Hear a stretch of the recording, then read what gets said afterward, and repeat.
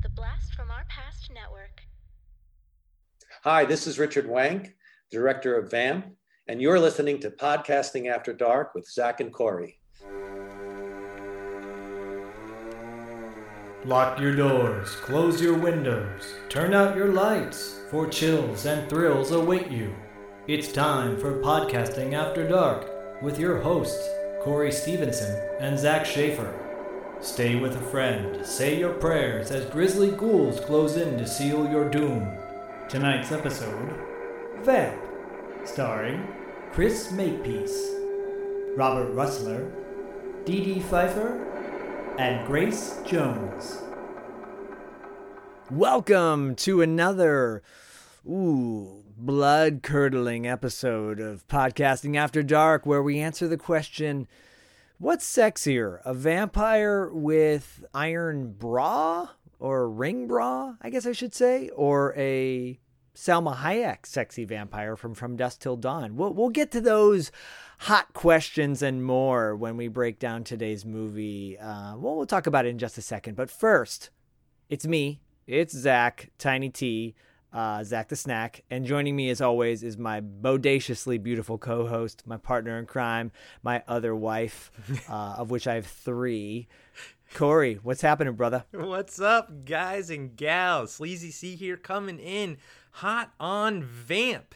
It was this is my first time exposure to this film, and boy, oh boy, was it perfect. It was absolutely a perfect time for me to see it, because if I saw this when I was a kid, I would not have understood it, and I probably would have written it off. But now I'm like, this movie is freaking hilarious, and I have so many things that I love about it that I want to talk about, but we will get into all of that as Zach walks us through this beautifully surreal film.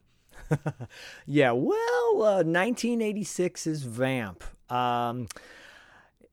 As many of you may or may not know, we are recording this episode right after we just interviewed the director of Vamp, Richard Wank. We'll get to all that and more later on, but he brought up one quick thing, I'll say. It came out the year of Aliens and The Fly, the same weekend, in fact. I didn't see it in the theater.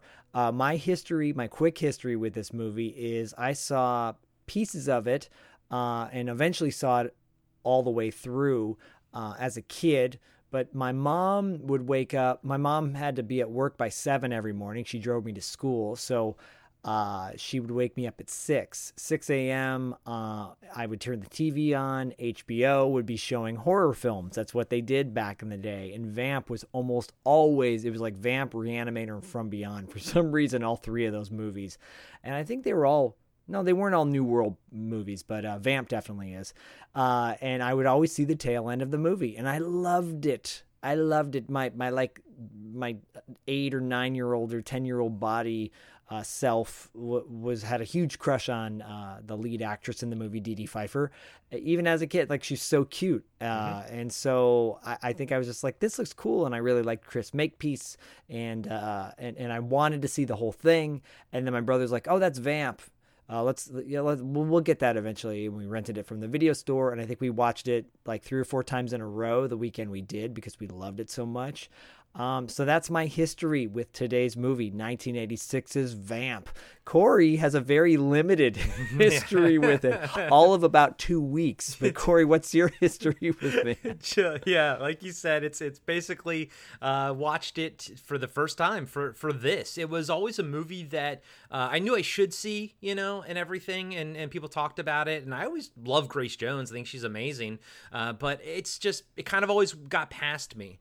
And, talking to Richard Wank, the fact that this is like a horror comedy, and back in a time where horror comedies, that wasn't a genre unto itself. Either you were a horror or you were a comedy movie. And this was a problem, I think, with trying to sell Fright Night as well. But because of movies like Fright Night and Vamp, I would say that horror comedy is its own genre now, and as someone who, like I said earlier on, as someone who's seen it for the first time in 2021, and I told Richard Wank this in the interview, this movie holds up very well in today's light, and I think it's because of the love that was put into this film. Yeah, so this movie came out, like you said, at a time when horror comedies weren't very popular. I remember seeing Love at First Bite with George Hamilton in the theater. Yep. I think that came out either in the late 70s or early 80s. Gosh, my mom took me to a lot of movies I shouldn't have seen. Anyways, who cares? It made me who I am today, so thank you, Mom. Quick shout out to my mom. But yeah, this movie is definitely ahead of its time. In many ways, for those of us that love From Dusk Till Dawn, and we'll get to that later. But it's just such a unique film, and I cannot wait to break it down with you. This really wouldn't have happened. This movie's always been on my list of movies to do. But it wouldn't have happened really unless an Instagram follower of ours, Vamp After Dark, had reached out and said, when are you guys doing Vamp? And he goes, well, let me know when you do, because the 35th anniversary is like this month. It should be actually, by the time we're recording this, it'll be tomorrow, Sunday. So the day before you're listening to this, probably. Yeah. So this week is basically we're hitting it. We're hitting it right on the head, essentially. Yeah. So Vamp After Dark, thank you for kind of the accelerating the movie that was already going to be on our show anyways. And not only that, but he helped us, he or she, we'll find out, because I'm sure we'll meet him at some point, hooked us up with potential future guests on the show, including Richard Wenk, who we just interviewed, which is still bonkers to me. And he was an absolute gentleman. He was wonderful. He was appreciative. It was a great interview. We can't wait for you guys to listen to it. But yeah, right at the top, please go follow Vamp After Dark on Instagram. It's an all Vamp love page, and we really appreciate the support that they've given us here. So thank you. Yeah. Thank you so much to that. Yeah, thank you. There's a lot of fan pages out there, and I'm not knocking any of them. However, a lot of fan pages are devoted to movies that are very popular. Obviously, Star Wars and franchise and Aliens and all that good stuff. But for Vamp After Dark for there to be a Vamp page that's devoted with some really cool pictures on their page, it's really neat. And Arrow fairly recently, a little over a year ago, I suppose, put out a pristine deluxe edition Blu-ray of this film, which is not that inexpensive, and I highly recommend you pick it up. That's what Zach sent to me. I was not expecting an Arrow Blu-ray when I opened it, and it's beautiful. Love the cover art on it, but it has a fantastic 45-minute, making of Vamp, and it's great. And we both made sure we watched that before we interviewed Richard Wenk, so we wouldn't kind of like overlap. And I think we did a good job of not actually covering the things that they already cover very well in the documentary. So if you like Vamp, I'm sure you already own that Arrow Blu-ray, but if you don't, pick it up. It's worth it if for that 45-minute making of. It's fantastic. Yeah, you're gonna hear a lot of stuff in that docu, which is great, and then you're gonna hear a lot of stuff in our interview, which is great. Some is similar, but a lot of it's different. We don't just talk about Vamp; we talk about his extensive career, of which he has one, and as you know, we always bring up stuff that I'm gonna say no one else brings up. We really do. I mean, I don't think anyone brought up the band of one of the songs in the movie, and that connection there, I doubt it. And if they did, just not as good as us, because I'm just going to be a little cocky for a second. We're really good at what we do, because by the end of the interview, he was like so happy and so thrilled to be on our show. Toot toot. And real quick, this movie has a lot of connective tissue to one of our favorite and earliest movies that we've reviewed was Tough Turf with James Spader and Robert Downey Jr. The producer for that movie was also the same producer for this film. And the cinematographer for Vamp, he was not the cinematographer on Tough Turf, but he was the camera operator on Tough Turf. So this is his first full-on cinematography role, and he went on to do a bunch of stuff. I'm blanking on his name, and I apologize for that. Let me just pull it up real quick. It actually is it Elliot Davis? Yeah, Elliot Davis. Yeah. So he went on to do some good stuff, and I think that Out of Sight. Say Out of Sight, and that's a movie that I freaking love. By the way, Twilight, but Things to Do in Hey, Denver we're- When You're Dead is a really good movie, by the way. Yeah. And I think that one of the things that really helps make this movie stand out is the cinematography, especially the outside nighttime shots with that kind of purple and green kind of thrown up on all the buildings and everything. It's just like, it looks fantastic. So Yeah. the whole crew, cast and crew is just of this film, and we'll get into it probably right now. It's unbelievably good, and I think that's why it stands the test of time. From the largest roles to the smallest roles, everybody's bringing something awesome to the role. Yeah, I'm just gonna, because you mentioned him, I'm just gonna say Don Borchers is the producer. Yeah. And it would not surprise me if he's a guest on our show down the road, because he's produced quite a few movies that we have covered or B will be covering. Children of the Corn, Two Moon Junction, Tough Turf, obviously, and Angel. We know that our boy David Irons, he loves his Angel series, so I love a good revenge movie. So do I. Yeah, I would who love to doesn't? cover everything you just mentioned that we didn't already cover. I would be down to from Children of the Corn to Angel. I love all those movies. I mean, Children of the Corn's got John Philbin in it, and you know, buddy of the show. So, And I grew up watching bingo, the hell bango. out of that movie as a kid with Luke. So Oh hell yeah, Yeah. me too. Yeah, but let's get into the cast and crew really quick. As we said, Richard Wenk directed it. I'm not going to talk about his other films that he directed because he's kind of chuckled at it too. It kind of runs the gamut of some interesting. Well, Attack of the 5'2" Woman is great, but I will bring up Just the Ticket. He made a movie in '98 called Just the Ticket with Andy Garcia and Andy McDowell, and it's a really good movie. I remember seeing it back in the day. I haven't seen it in decades, but I just remember thinking it was a really, really well done film. But he wrote The Magnificent Seven remake, Equalizer, 16 Blocks, which was directed by Richard Donner, rest in peace. I liked 16 Blocks. I enjoyed that film. Yeah, I mean, look, we did bring up the fact that he did Expendables 2, and out of all the Expendables films, that's our favorite one. Yeah. And that was the one we actually saw together, so probably that's why we enjoyed it the most. Yeah, probably. I think so. But to get into the cast, and it's kind of a who's who of very cool names. Starting at the top, Chris Makepeace, which, by the way, one of the coolest last names on the planet. Makepeace. If that's his given name, I want to meet his parents because I want to see if they're as cool as he is. Chris Makepeace, you'll know him from My Bodyguard and Meatballs as a kid actor. He was in a movie called The Last Chase with Lee Majors, which actually you should seek out. I think Mystery Science Theater 3000 might have done an episode on it. But shit, it's like it's in our wheelhouse of cult movies. Of course. But one of my favorite movies of his, besides the other two I mentioned, My Bodyguard and Meatballs, which are both great, he was in Aloha Summer. If you've never seen that movie, I highly recommend it. It's not available on DVD or Blu-ray, I think, at the moment.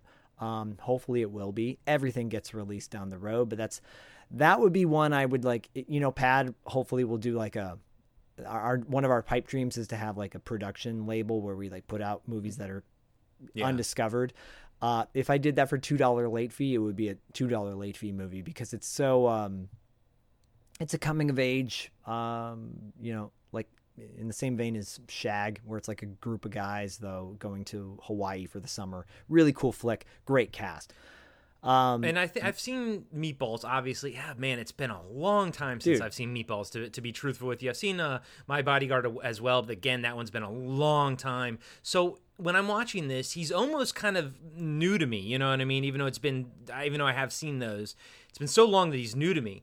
And I'm just like, I couldn't take my eyes off of him. Maybe it was those beautiful blue eyes that he has, but you love those. I do. And I get sucked into him. But like, he has an energy to him. He has a confidence to him. He has something, the X factor. He has that X factor that everyone talks about. And yeah, I loved watching him, and obviously his rapport with Robert Russler and everything and we'll get into him in a second. Yeah. But yeah, dude, Chris Makepeace as Keith, freaking loved him, dude.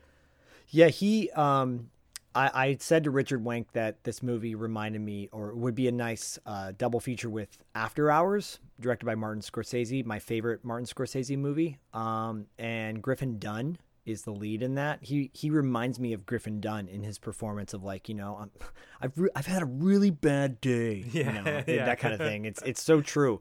They're nice counter pieces to each other. But yeah, he's great. He's great. Robert Russler is probably the most well-known of the lead actors to our audience because he was in A Nightmare on Elm Street Part 2. He was in Weird Science. He was in Thrashin', and he was in Shag. The guy also owns, and if Corey doesn't know this, I'm about to blow his mind. He owns Arsenal on Lincoln, which used to be the Polish Warsawas, yeah, which is now called Arsenal. That was my favorite restaurant in Santa Monica. We've had my birthday there multiple years because I love their pierogies. I had no clue that it was owned by him, but here's the thing. I recognize Robert Russler. I had seen Nightmare on Elm Street as a kid. I've seen Weird Science. I've seen Thrashin'. I've seen Shag. I've seen all these movies, but I never paid attention to him per se until last year when I rewatched Nightmare on Elm Street Part 2. Because that was a movie that Luke and I had seen a lot as a kid, but it was never one of the high ones that we'd put into rotation because it's kind of interesting and different. I actually really like it. I think it's interesting. But for me, what really stood out was how awesome his character Ron was and how like warm he was. And like at first, and I was like, you're watching it and he's the nice guy, whereas the protagonist is kind of the dick to him. And now in this movie, I'm like, he's going through his sexual right, of course, and anyone can obviously look into A Nightmare on Elm Street 2 and everything, but. So now he's like, now Robert Russler is sort of on my radar, and we're watching Vamp, and I freaking love him in Vamp, and I'm almost now having this, what you're doing with Wings Hauser, where you're going back and we're kind of rewatching all these Wings Hauser stuff. I'm having a resurgence love affair with Robert Russler, and I'm loving everything that I'm seeing him in, and I'm like, why wasn't I like loving this guy when I was a kid? You know what I mean? So. This movie and Nightmare on Elm Street 2 has really put him back into my radar and everything. I can't wait to, honestly, I really want to rewatch Thrashin'. I haven't seen that in frickin' forever. Oh, I mean, he's leader of the Daggers in Thrashin', and he's the lead hunk in Shag, and I got him not mixed up, but always kind of. Well, yeah, a little interchangeable with our buddy Jesus Garcia. 100%, I can see that, and I think me too. As a kid, I thought they were, probably the same person. I couldn't really tell the difference when you're, 12 years old. Yeah, and you throw George Clooney into the mix at the time, and they all look the same. They had very similar hairstyle, very hunky boy, strong chins, strong chin. Yeah. So so Robert Russler, he's a stud. He's a stud. I'd love to get him on the show. Hopefully we will down the road because he's a local guy. He's a Santa Monica guy. And a new parent, I think his wife just had kids or something. We follow him on Instagram, and he's very active on there. Rounding out the male leads is Getty Watanabe, who plays Duncan. Who wonderfully plays Duncan. I mean, what an energy he brings to this role. I mean, besides playing the donger, Long Duck Dong, and 16 Candles, UHF, Gremlins 2. He's so great. UHF. It's so funny in that. I love that movie. We might have to do that movie down. I love that movie too. It's awesome. It's actually a movie I don't think I can show Bodhi yet. I just think it's too it's too wild. Yeah. But yeah, he's great in this as Duncan. And I'm going to let Corey introduce one of the actors in a second, but I'm going to first talk about Dee Dee Pfeiffer, who plays Allison. Oh, I still have a crush on her. Dude, I just developed one as well. Because, Richard Wenk was talking about how she was kind of like the muse on set. And I can see that. Her energy, completely different from Getty's, obviously, but her energy just meshed perfectly with everything. And everyone's energies on this film kind of perfectly blended together to bring something different in every single scene. But I loved seeing her in this film. To be truthful with you, I don't really have much experience with her looking through her IMDb credits. I highly recommend the All Nighter. The All Nighter in '87. No, probably in maybe when I hit puberty, I had wished it was rated R. But the All Nighter is great. I love that movie, The All Nighter. She was in Falling Down. She was Frankie and Johnny. She's got such a unique presence and so good. But we'll get to all that later when she gets introduced into the movie. Yeah, somebody named Grace Jones plays the lead vampire. Yeah, they're nobody. They're not a big name or a big deal or anything. Grace Jones, she's an icon. Jesus, Grace freaking put her Jones. up there. Put her up there with every. I don't know, like. I'm thinking of like Brigitte Nielsen, Tawny Katane, Cher, just like iconic presence, model, beautiful, like multifaceted performers that she's still obviously going strong, but she's deeper than all of those because, she's got like she's such an artist. Yeah. And she hangs out in the art community. Her whole backstory is so amazing. And also too, and this may sound a little ignorant, but the fact that she was, very, very unique in the way she looked, and she was perceived across the board as being super sexy and beautiful. And at a time when we were kind of going with like blonde hair, blue-eyed beauties or like brunette beauties, Grace Jones definitely doesn't fit any box. She's outside the box down the street. Like you can't even, she's so far from the box. And she plays Katrina, the lead vampire. I know the Arrow Blu-ray has a beautiful like new cover art, but the reverse is the original art, the original poster, or one of the original posters. I love it. Yeah, me too. More than it always stood out to me as a kid, and I still love it to this day. But she plays Katrina, and she doesn't utter a word in the film Nope. because that was apparently her decision. And what she really wanted to emulate was Max Schreck in Nosferatu, the silent black and white German film, German expressionism film. Sorry, good Lord.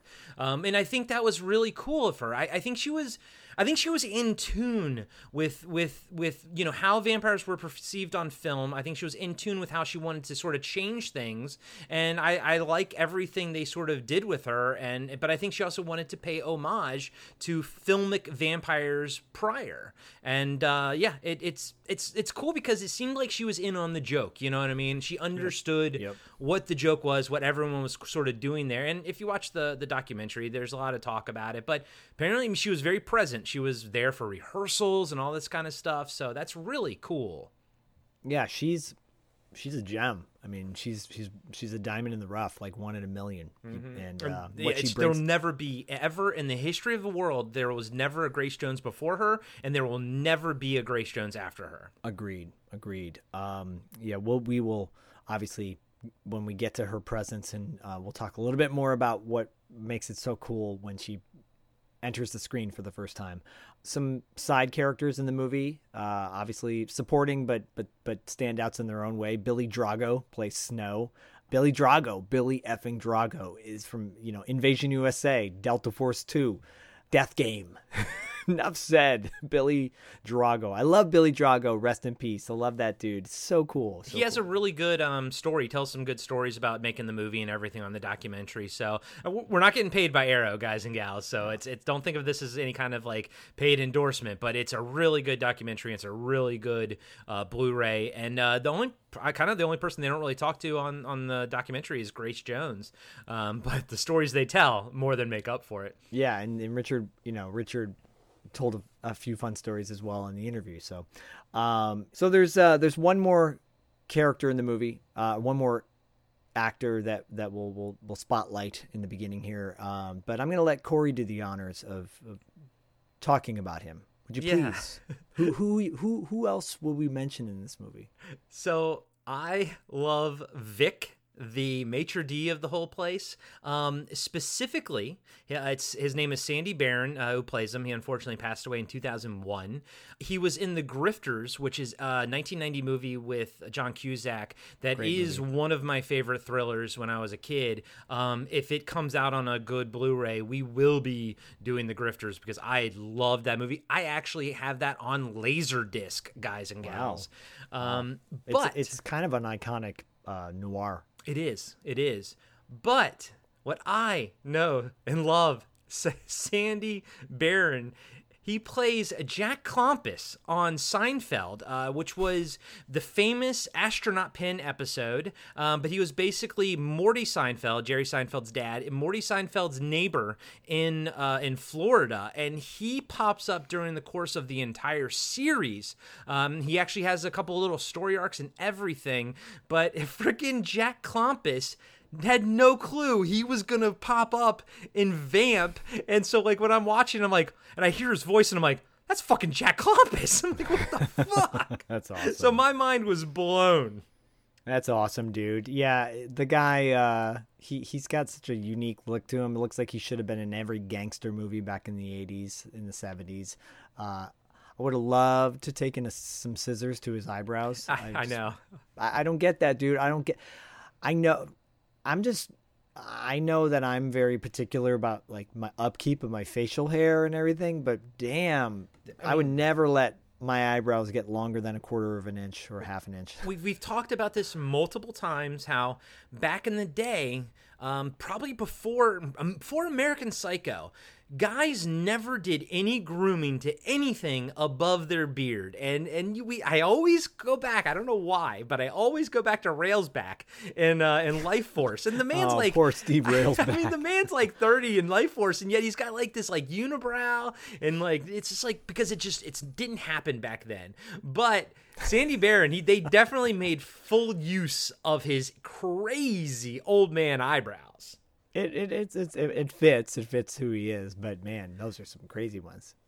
So, but you know, Dee Pfeiffer, Allison is so pretty. So, you know, and still is, by the way. Oh yeah.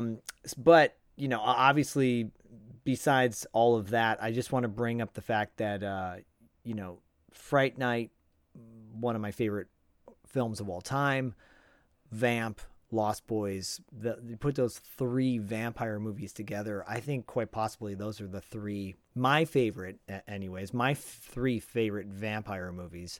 I'm not going to say the movie we're going to bring up in a little bit later is a vampire movie. I'm going to say it's a hybrid because it deals with the kind of zombified type people too. So, yeah. Can I put it on record officially? I like this better than Fright Night. Wow. But you guys all know how I feel about Fright Night, and right out of the gate, I was like, right when this was over, I was like, I like this better than Fright Night. I would watch this over and over again. I'm sure Richard appreciates that. Me, not so much. No, I'm kidding. But I think the two of those together, baby. But I will say, two of them together make for a perfectly themed double feature. Yeah, no doubt about that. No, I agree with you. But without further ado, let's jump right into Vamp.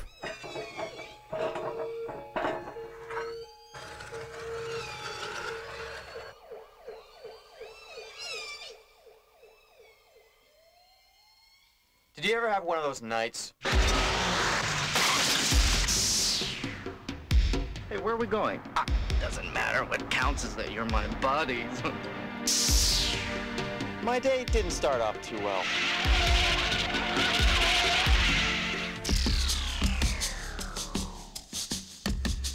We be looking for ya. Are we jumpy tonight? And then it got worse. We're here. And then... Gentlemen, I give you Katrina. You're just what I'm looking for. Why'd you pick on us? It was a mistake. It was a little error there, a little communication error. I'm sorry. Uh-oh.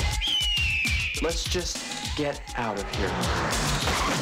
This is not really happening. Hello, baby. God, you look awful. What happened to you? I was nearly hung. I got into a fight with a psychotic albino. I hit a cockroach, my best friend disappears, and then I'm nearly assassinated by a runaway elevator. Anyone can have an off night.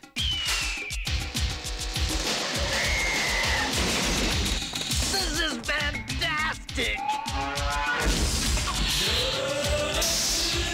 Vamp, a comedy with bite. And of course, Grace Jones. All right, the movie opens on the beautiful New World Pictures logo. Oh my God, I love it so much. It's funny. My breakdown notes always start with how much I love whatever the studio logo is that comes up. And my first note is I love seeing that New World Pictures.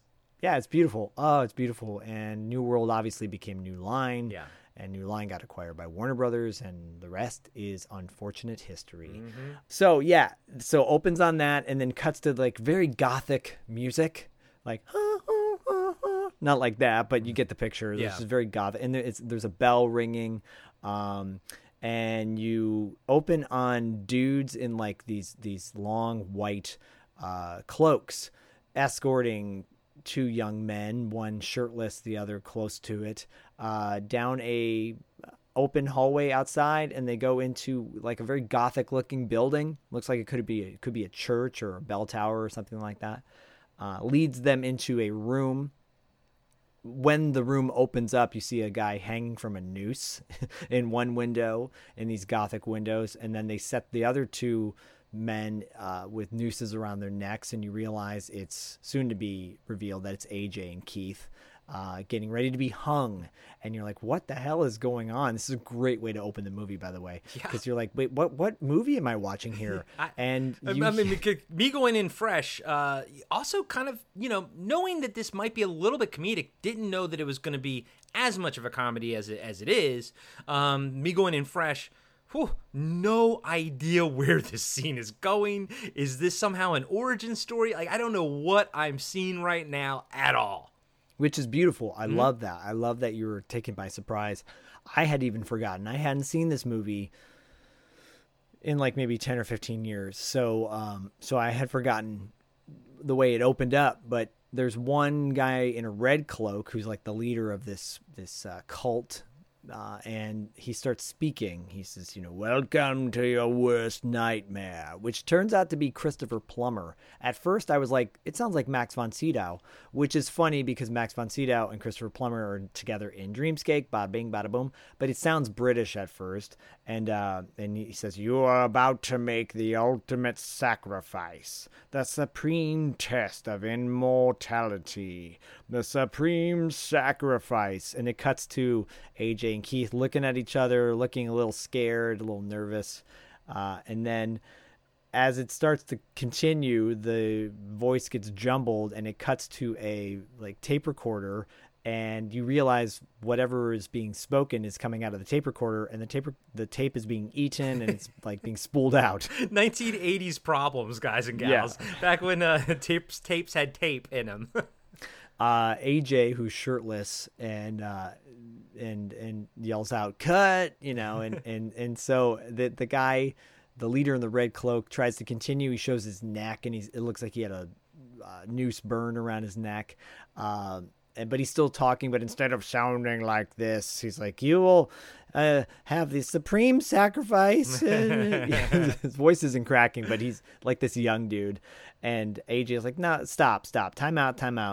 And then he's like, I'd rather hang than listen to this. And then he's like, this isn't a frat house. It's a halfway house for morons. The spooky costumes, the phony hangings. Guys, give me a break. And the guy in the red's like, silence, pledge. And he's like, Delta Sci-Fi initiation has just begun. And AJ's like, I get it. You're trying to bore us to death. Well, it's working. And I like how they look at the one guy that was the body there hanging. And now that it's all fake, like his eyes are open. He's looking at him. They look up at him. He just kind of shrugs, Well, yeah, because AJ gets down off, takes the noose off. So does Keith, and AJ, who's shirtless, starts putting his clothes on. He's like, guys, who wrinkled my clothes? And he looks over at the dead guy, and the dead guy's like, not me. And by the way, the shirt that AJ wears in this scene, oh man, it looks so freaking awesome. Like, he's got the best style. It's contemporary in 2021. It's insane. Everything in this movie is contemporary in 2021. It's funny. Everybody would be rocking this. So I just want to say real quick, back when Star Wars: A New Hope got re-released in the theaters in the late 90s, it happened to coincide when, for some reason, there was a microcosm of a moment where like 70s hairstyles were back in vogue for a second. Yeah. And it's weird because seeing Star Wars: A New Hope in the theater, for that one moment, freaking Luke Skywalker's hair was contemporary in like 1996 because of that fad.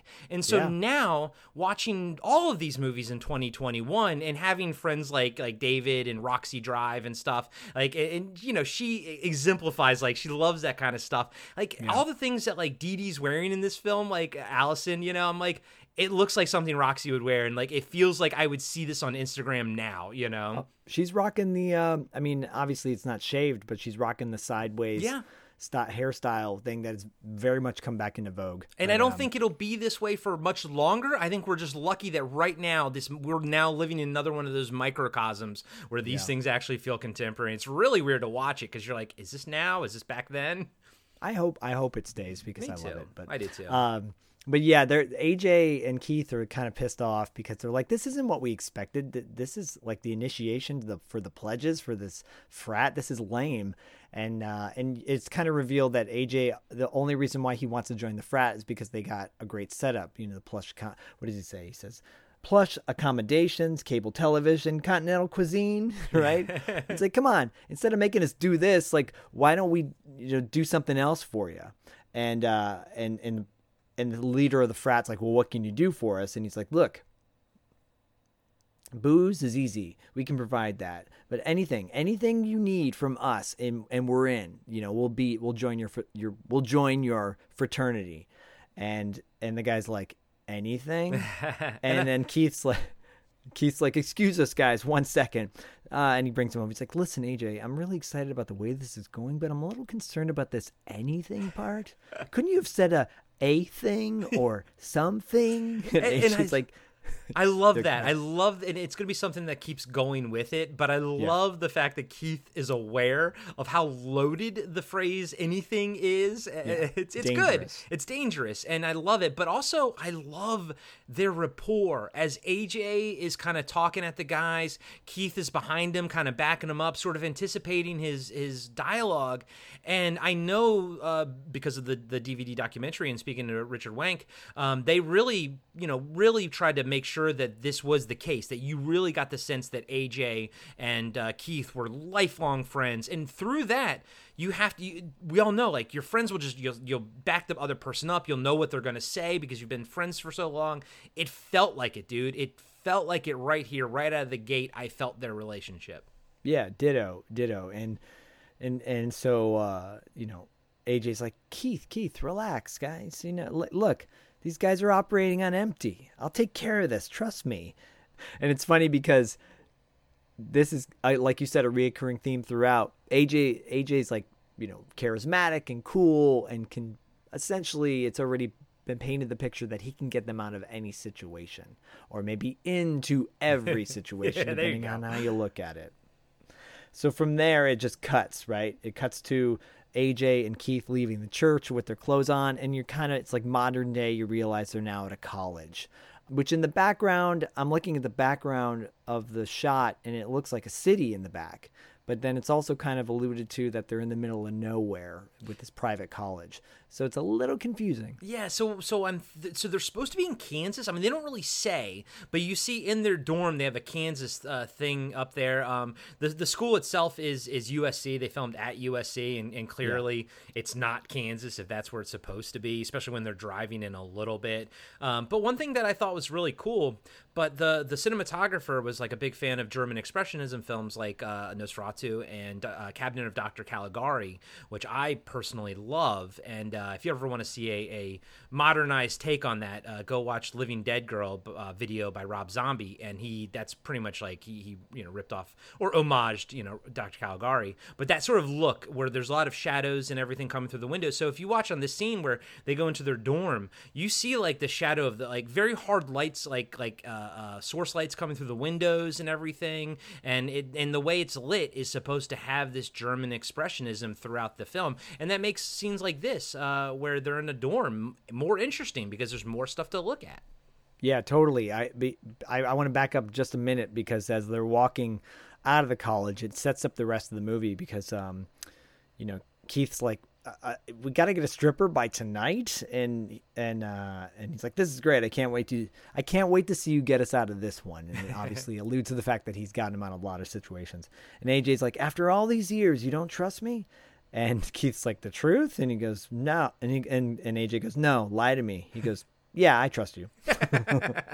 And then they cut to the dorm, and when they're in the dorm, it's great because Keith is like, it already sets up the fact that he knows how to shoot a bow and arrow. Yep. Because he shoots an arrow through his wall and knocks an apple off, which is funny. And I love that because it's like, okay, he's proficient with a bow and arrow now. Mm-hmm. That's all you need to do. One quick scene. That's it. You don't have to have a whole lot of exposition about it. And they're kind of arguing about like AJ's on the phone. So AJ comes in. This is really funny. He comes in on the phone, but he's carrying a payphone. He's carrying a payphone with him, like that you ripped off the wall or something like that. And like clearly you can't talk to people on that, but whatever. It's just funny, And I love how, Keith's like, well, what do we really need to kind of go through all this? And I like how AJ's like, okay, walks to their dorm door, opens it, and there's just pure chaos outside the door. And he just like goes like, see, and then closes the door. I'm like, that was great. I love that. It's really, really funny. Yeah, it's really funny because AJ's like he's calling up various people trying to get them to be a stripper, like friends of his, I guess, or girls that he knows. And I love that shot of like all the chaos in the dorm room. And you're like, oh yeah, I don't blame him. Yeah. I want to get out of there too. And then AJ's like, how much money you got? And because Keith's like, well, look, we're like 200 miles from civilization. We're not going to get anybody. We're not going to get a stripper for this, And he's like, it's not worth it. And then they open up the door, obviously. And AJ's like, how much money you got? And he's like, I got $82. Together, we got a total of $168. He's like, that, with a little charm, should get us a stripper and one deadly number. Now, all we need are some wheels, because he wants to go search and go to the big city. 200 miles away. No, I'm going to say more like maybe, 45 miles away, or whatever. And they both look at each other and they both go, Duncan, right? Duncan's the guy to get him. You cut to what looks like a very posh frat room or dorm room, and there's a dude playing golf, and he has a guy narrating for him. Duncan Spriggs unleashes a monstrous drive right down the center of the fairway. He's like doing commentary while Geddy Watanabe's character Duncan is putting. And AJ and Keith walk in, and he's like, "Hey guys!" And AJ's like, "Hey, you have a car, right?" And then Duncan's like, he kind of has this kind of cool attitude, almost like a nerdy version of Damone from Fast Times. Oh. Like picture Damone like as a smooth talker, but he's a nerd, right?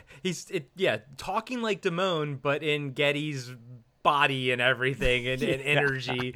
And doesn't have the attitude. He's missing the attitude. And honestly, from this moment on, it is perfect. He is amazing the entire time. He is so much fun to watch.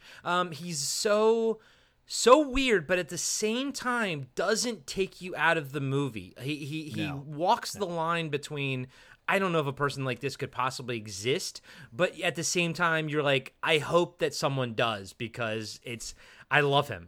Duncan is a great character. Yeah, he's so great. He's so great. And I love, because immediately he's like backpedaling from whatever they're asking him, because he's like, look, listen, I'll pay for the damages. I shouldn't have parked the car there anyways. What car was it anyways?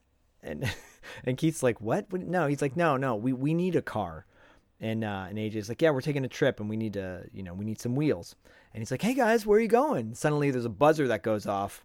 And it cuts to these people at all these computer monitors getting up and leaving, and they're giving Duncan like tests that they worked on. So picture the scene in Back to School with Rodney Dangerfield when he basically hired a bunch of people to do all his homework for him. It's the same kind of idea like that. That's what I was getting from it. I was like, this is like Back to School, dude. It's totally Back to School. And he's like, look, but instead of, Rodney Dangerfield's character Mellon being popular and everyone loves him, no one can stand Duncan, and they're all leaving and wanting to get away. And he's like trying to keep them to stay. He's like, look guys, I ordered a pizza. One random guy's like, well, I'm a vegetarian. He's like, I'm buying. Another guy's like, well, here's your Russian lit essay. And he's like, oh, great. Listen, anytime you guys want to catch a movie, give me a buzz. All right. And everyone leaves. Yeah. It's kind of sad in a little bit. It is sad. Yeah. He's a very sad character, actually. So he just wants friends. That's all he wants. That's all he wants. It's fucking sad, man. It's really sad. Because after they all leave, he turns around to AJ and Keith. He's like, it'd be a pleasure helping you guys. He's like, can I still call you guys? Right? Can I? He's like, come on, sit down, relax, kick back, dudes. I mostly get your basic dorks hanging around here. They seem to gravitate towards me because you realize, oh, he's a dork. Right? He's a dork. I don't know why. I don't know why. And this is when he busts out like a meat tray, a cold meat tray. He's like, guys, dig in. And I'm like, oh, this is so sad. He just wants friends. And there's really nothing wrong with him. He just wants friends, but he's a dork. I had a coworker like that one time where he invited all the other teachers to come over to his house for like a hangout, and you get to his house and he's got a cold cut tray out. I don't think he had bagels, but he had like crackers and cheese, and then he had pictures of himself from his life, like for everyone to look at, I guess, so they could get to know him. And I'm like, God. Why do I want to see a photo of you when you were 6? Like what? That doesn't. Oh. I want to drink and watch a movie and, joke about shit. Stories like that make me sad. It was really sad. Yeah, it's really sad. Oh, it was a housewarming, I think, and he had no furniture. It was really weird. Anyways, except for a table. So, yeah, Duncan's like, I'm surprised I haven't seen you two up here before. And then I wrote that down. I'm like, wait, is he kind of alluding that they're dorks then? When they're so clearly not dorks. And he's like, this place is usually swinging. You gotta there was a little bit of what's his face from TerrorVision in this, like the dad in TerrorVision. Yasu, guys. And a little bit of Larry from Three's Company. Totally Larry. And he's like, come on fellas, eat. And he's like, so, taking a trip, right? Need a ride, huh? Well, you're in luck. And he walks over to his fridge, and there's like one key hanging on a hook, like he's like got a valet service or something. And he has like some kind of like forms for them to fill out as well. Yeah. He's got the whole thing going on, you know? He's running a car rental service. Yeah. And he's like, no, I normally don't charge the He goes, now normally I charge the average. And AJ's like, wait, what? What are you talking about? And Keith's like, yeah, we were thinking you could do us more of a favor to be returned. And Duncan's like, well, that's new. I like that. One hand washes the other, right? And AJ's like, right, yeah. So if there's anything, and Duncan's like, I already know. I want to be friends. I just want to be friends. I just want to be friends. He's like, take me with you. Take me with you, guys. Again, saddest thing in the world. So sad. And he's like, all right. This is kind of funny because he's like, just take me with you. You think, okay, just wants to do it for the one day. But then he goes, all right, take me with you and be my friends for a week. And they're like, but, and he's like, just pretend to be my friends for a week. And they look at each other, and then they cut to the three of them in a car, and Duncan's in the back seat. He's like, this is fantastic. Oh, man. And now they cut to, like, they are driving through clearly, like, Simi Valley or something like that. And, you know, and going on dirt roads and things. And I'm like, I've driven through Kansas with driving cross country, and it does not look anything like that. Now, granted, They never said this was Kansas. They could have just had the I don't know what are those triangular flags that have school names on them? I'm sure there's a name for them, but that's what they had hanging in their dorm room, and it Pendants. said yeah. Pendants. What is it? Pendants. Yeah. Okay, yeah, and so it said Kansas on there, but that doesn't mean that this has to necessarily take place in Kansas. And I like the fact that there is this surreal, dreamlike quality to the movie, but kind of picking up on the Oz cues in this film, I do think Kansas is on purpose. I do think that they are in Kansas, and there are a lot of Wizard of Oz sort of references and parallels to this, but they're definitely not driving through Kansas. That's flat and cornfields. This is hilly and desert and everything. It's clearly. And they're on their way to a city that looks like San Francisco to me, but but not downtown LA. But then they film in downtown LA, which is this is really similar. That same big buildings vibe. Yeah, but it is California. But doubt. in during the drive, AJ and Keith are in the front seat of the car, and they're singing that like "Doctor, Doctor, give me the news." They're singing these songs. But what I love about it is they're getting the lyrics sometimes wrong. They're doing it like people do it. Like you sort of sing what you know, you kind of hum what you don't know, you kind of raise back up when you get to the lyrics again that you do know. And I was like, that was weirdly accurate in the way that they were sort of like singing, but at the same time, it was great. All of this is perfect relationship build up between AJ and Keith. It really is. It's what's funny is while they're singing that, Duncan's like, "Hey guys, I'm psyched. Let's party. Where are we going? Doesn't matter. What counts is that you're my buddies." And, for a week. Yeah, they're just ignoring him because they're singing, and AJ's got these killer sunglasses on that have like these blockers on the side to keep the sun out. And I wrote down the lyrics. They're like, they're singing "Doctor, Doctor," and he goes, "No pills, shake my fist." Yeah, but that's what's great about it, because you could have easily written it that they're just singing the lyrics, but it's more realistic this way, and I think more endearing this way. Yeah, and while they're singing, Duncan's now looking at a newspaper, like the adult section, I guess, of the newspaper, because he goes, "Tallywhackers, hey guys, boobarama, strip search, meat rack." I'm like, because that's not in the subtitles of the movie when he says meat rack, because it must have been improvised. Meat rack. And then AJ's like, "Let me have that," and he grabs the newspaper out of his hands, and he's like, and he goes, "Oh," he's looking at the clubs. He's like, "Yeah, this is it. This one right here. I can feel it." And Keith grabs the newspaper and he's like, "The After Dark Club, the hottest acts anywhere." "Guys, sounds classy. Do you think we have to call for reservations?" And Duncan's like, "I'm ready. We are ready." And the only thing I want to call out is, did you notice the license plate on the car says 1 of 9? 1 of 9. I loved it. And by the way, the second time I watched it, there were 9 hooks on that keychain. And I was like, very cool. Very nice. Impressive. I wonder if it was the first key on the hook. I got to go back. It was the last one. It was in order, so it was the last one. So yep. Weirdly, it's like, of all the things to sort of get right, they got that right completely. I mean, damn, Richard, on point.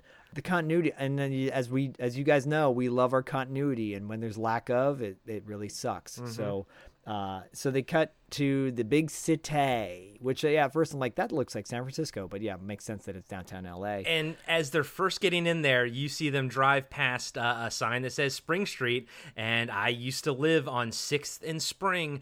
From the look of it, that could have been like, they could have been going down 6th, 5th, or 7th, one of those streets, heading towards Skid Row / the Fashion District. But I was like, oh, Spring Street, there it is. My old street. That's cool. That's really cool. Good spot, dude. Good spot. So Duncan again, guys, like he's looking kind of around, and then Keith's like, "We're not in Kansas anymore because it's a big city." Guys are like selling stuff on the road. Mm-hmm. People trying to get them to buy shit from their car. And then suddenly they almost get into an accident because AJ's not paying attention. And this is an amazing shot. So he starts spinning the car out of the direction of getting in the accident, but the car is literally spinning around. And it's very much like Wizard of Oz, where you get the sense that, they're now going into this alternate universe, because when the car finally does stop spinning, they're in an entirely different location. It's after dark now, and it's empty and desolate and very creepy. Yeah, and first time I saw it, I was like, what's going on? And then, because right before they get in the accident, it's very busy. There's a bunch of people around. Everything is there. They spin out, but it goes a long time that they're spinning. And I'm like, okay. And then they land, and then it's like a whole different part. It's actually very much I think it's East LA where the ending of Vice Squad was. It looked very familiar to Vice Squad. And I was like, oh, okay, this is like a Wizard of Oz thing. That was the tornado. And I was like, totally. Wow. Like, I never thought in a million years that like a vampire, stripper vampire movie was going to have like a weird connection to Wizard of Oz, but it all works. And we'll call out actually another thing at the very end that's very Oz-esque. But very cool. Very cool that they went in this direction, Yeah, I agree. And like I said earlier, it reminded me of After Hours, because it's just so wacky in some of the choices of shots that they use in the movie, and really off kilter, where you do realize there's something. This is an alternate universe you're in. And we've talked about it before. We're gonna have to make a list one of these days of urban fantasy tales type fairy of thing. Tales, yeah. Urban fairy tales. Like this, Chud is kind of like that. But yeah, these movies that like they take place in the city, but yet for some reason like no other people are around, and it almost feels like an alternate reality. This is one of them. This is like an urban fairy tale film. Yeah, it really is, and it's only gonna get more fairy tale-esque. Yeah. Hey everybody, Corey here. I just want to let you know that we'll be right back after these short messages. Hey everybody, welcome to Talking Back, the podcast where we like to chat about past achievements in movies, comics, video games, and more. I'm your host Tim, and with me today in studio is co-host Dean. Hey, Tim. Dean, huh? This isn't a full episode. This is actually just an ad. All we have to do is tell everyone that our podcasts come out on Mondays, and they can find us on their favorite podcatcher. If they're into movies, comics, or video games, they should definitely check us out. Oh, well then, thanks everybody for listening, and we'll catch you next time. Talking Back. Have you been wondering where's the beef? Well, on our podcast, Throwback Trivia Takedown, you might just find that out, as well as some other things about the 70s, 80s, and 90s. We're a nostalgic-based trivia show that pits two challengers head-to-head in a duel of the decades, with categories ranging from movies, TV and music, to slang, food, and fashion. You're sure to get the best in retro-themed trivia. So strap on your jelly shoes, grab a Surge, and walk like an Egyptian to your favorite podcast app and check out Throwback Trivia Takedown. I heard even Mikey likes it. And now, back to the show. It's nighttime now, and you cut to them in a diner, and they're like the only ones in this little rinky-dink diner that clearly is a set, but who gives a shit? And Keith's like, well, you can tell like he just talked to the guy who owns the cook or whatever, the guy behind the counter. He's like, well, the guy says it's just down the street, but the ad says the club won't open until after dark. And then at that point, the guy behind the counter freaks out because he checks the clock and he starts closing up the store. And he starts putting on a priest outfit. Yeah, he starts putting on a priest outfit with a giant cross. Yeah. And it's really funny. And Keith's like, what the hell does that mean, you know? And AJ's like, well, it's dark. And Keith's like, yeah, but is it after dark? And AJ's like, no, it's definitely dark. And Keith goes, it might just turn dark. Dude. And he goes, this conversation is great. I love it. It's like a Seinfeld conversation. It's a conversation about nothing, and it's fan-fucking-tastic. Yeah, because AJ goes, if we knew the exact moment it's dark, we'd wait a few seconds, and it'd be after dark. And so Keith goes, so when's that? And AJ goes, I don't know. And Keith goes, but you know what I'm saying. After dark could mean morning. Am I making sense? Oh, and it's funny because I've always wondered with like Gremlins, don't feed the Mogwai after midnight. And it's like, okay, but what time zone is that? But then also like it's 7 a.m. That's after midnight as well. Like, but what's the end point of that? You say after midnight, but then what's the everything is after midnight. And that's the conversation that they're having. Like, they're like, the morning is after dark. Everything is after dark. Well, what is it? It's great. I love when it's great writing. Keith's like, am I making sense? And AJ goes, no. And that's pretty much the end of that bit, right? It's great. And then the guy behind the counter is like, hurry up, it's closing time. And then Keith yells to Duncan. He's like, yo, Duncan. And AJ's like, let's go. And then you hear Duncan from the bathroom going, I'm going as fast as I can. And then suddenly at the door, a gang appears, a very albino gang led by Billy Drago as Snow, who bleached his hair, by the way, and eyebrows for this. Eyebrows and eyelashes. It's wild. I mean, he's wild. And it's interesting because obviously you guys and gals have probably already seen the movie. It's interesting that, he's trying to, he looks like a vampire, but he's not a vampire. And Katrina doesn't look like a vampire, but she is a vampire. And I like how they because I thought Snow was going to be a vampire at first. I thought that's what I thought. I think that's what you're supposed to think, but he's not. And that's what's interesting, that the humans look more vampire than the vampires do. Yeah, you find out later in the movie that he's not connected to them at all, but it is an interesting thing, right? He comes in and the guy behind the counter is like, just closed, and he's like, and Billy Drago is so good at his playing that steely, cool villain. He's like, you just opened again. And he sits down at the counter with his 2 chicks with him, and he's like, 6 coffees, 6 cups to go. And now, real quick, because this comes up later when in a conversation when he says to Duncan, he ordered 6 cups of coffee. I still don't kind of understand the significance of that. There's more members of the gang. Oh, God, bop. Thank you. Yep, you made sense to me. Okay. I'm an idiot. No, it's Oakley Doakley, I'm an idiot. Well, there's a couple pieces of dialogue that I'll bring up that didn't necessarily make sense to me, but maybe we'll have Richard back on to break those down, because I'm like, what do you mean by that? We'll get to that. Yeah, this is one of the few times that we actually interviewed the person associated with the film before reviewing the film, because we usually do it the other way, and then we can take some of these questions to them. So this was a bit reversed, but it's interesting. So, and I have one piece of a weird fade out where it looked like a character was about to say something they didn't, and I took a note of it, so I'll bring that up later as well. But for the most part, I don't think there's too many wonky things in it, but there are a couple little things. And this is a low budget film made, kind of on a shoestring budget, and it's a lot tighter than it has any right to be for the budget that it is. And that's, right. Because the director, Richard Wenk, he wrote it also, and everything we see on screen is pretty much how he sort of intended it, except for Katrina was very different once they got Grace Jones for that role. Yeah, we'll obviously get to that too when it comes up, but at this point now, there's 2 chicks with Snow, and Keith is making oogly eyes at one. They're like flirting back and forth with each other.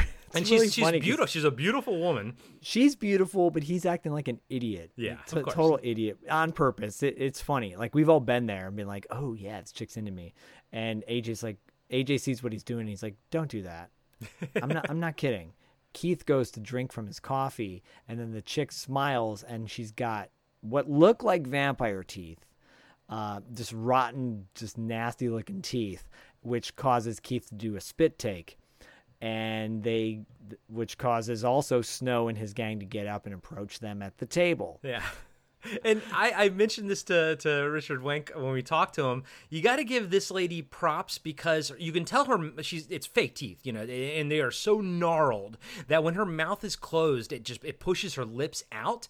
And the interesting thing is, for the rest of the movie, whenever you see her, she doesn't open her mouth again, but you can tell that the actress is still wearing those teeth to kind of make her the shape of her mouth that way. And I was like, props to her for keep wearing those teeth even though you don't see see them after this one shot, but they are gnarly. If I was drinking, I didn't expect that. If I was drinking, I would have spit out the same thing. I mean, Corey, the viewer watching it, I was not expecting her to smile and have those teeth.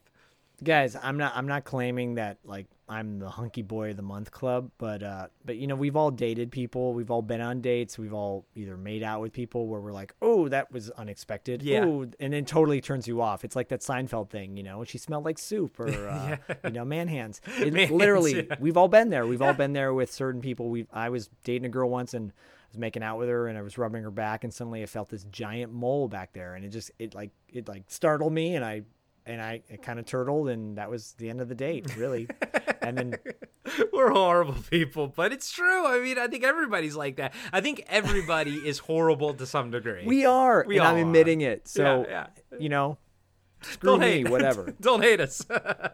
Yeah, come on. We've all been there. There's always been, I don't care who you are. We've all been there where you've had something shallow. You've stopped dating somebody for something shallow. One girl I dated smelled funny, and I stopped dating her after that. So. Well, actually, that's actually, you should, because if you don't like the scent of the person, that probably means you're not genetically compatible.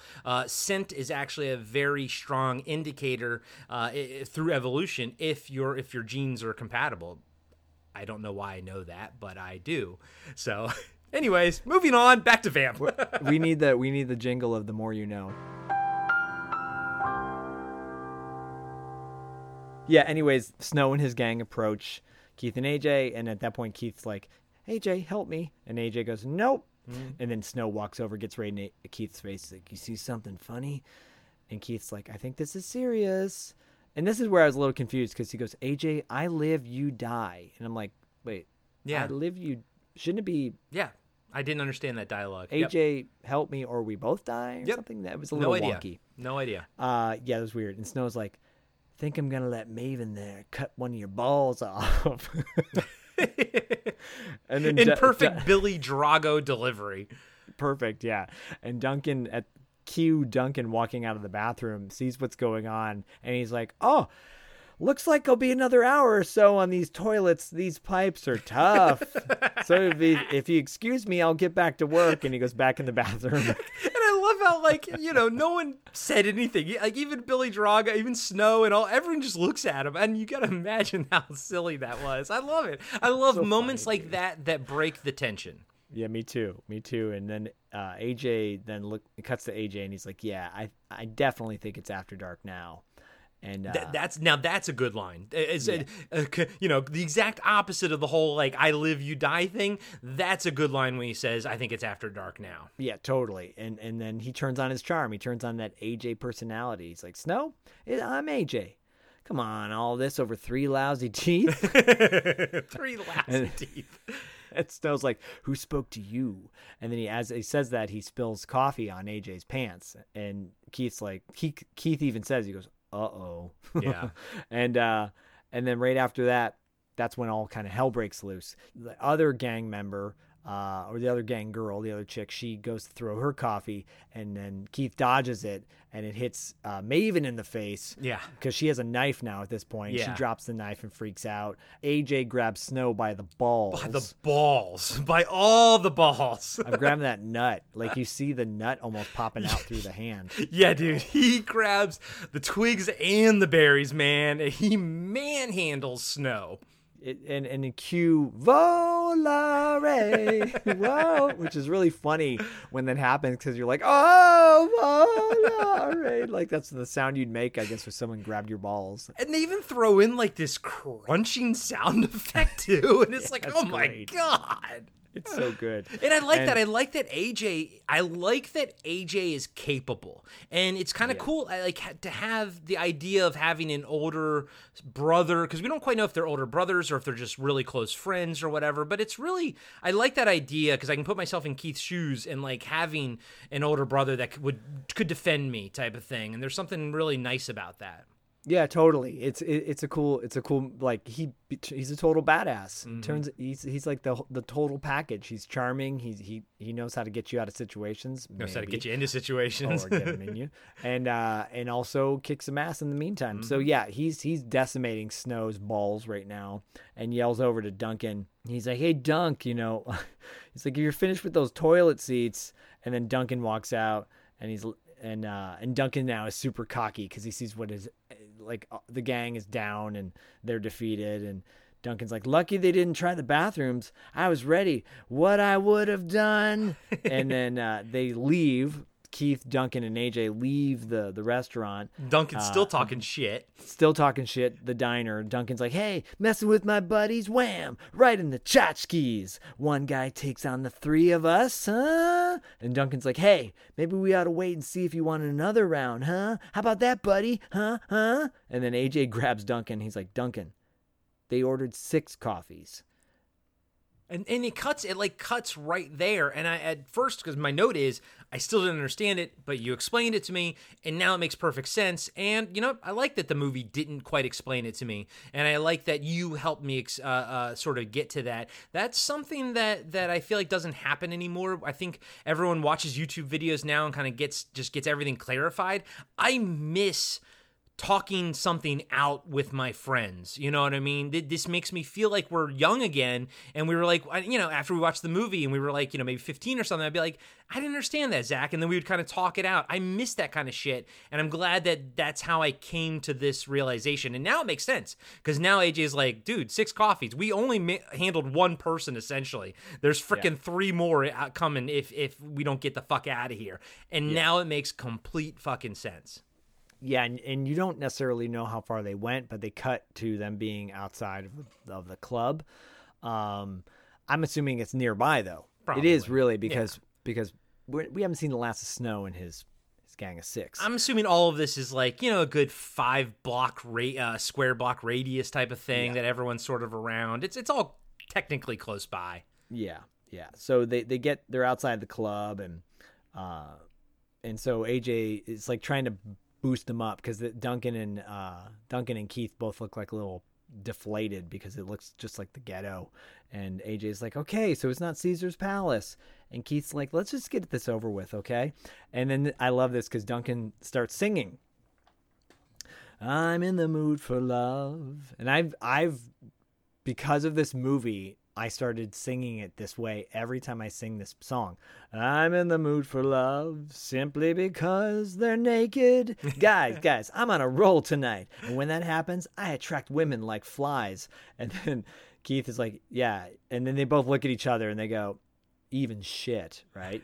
And because they start. So I didn't get that at first. I'm like, I thought they were Rochambeauing each other. They both look at each other and they're like, "Oh God."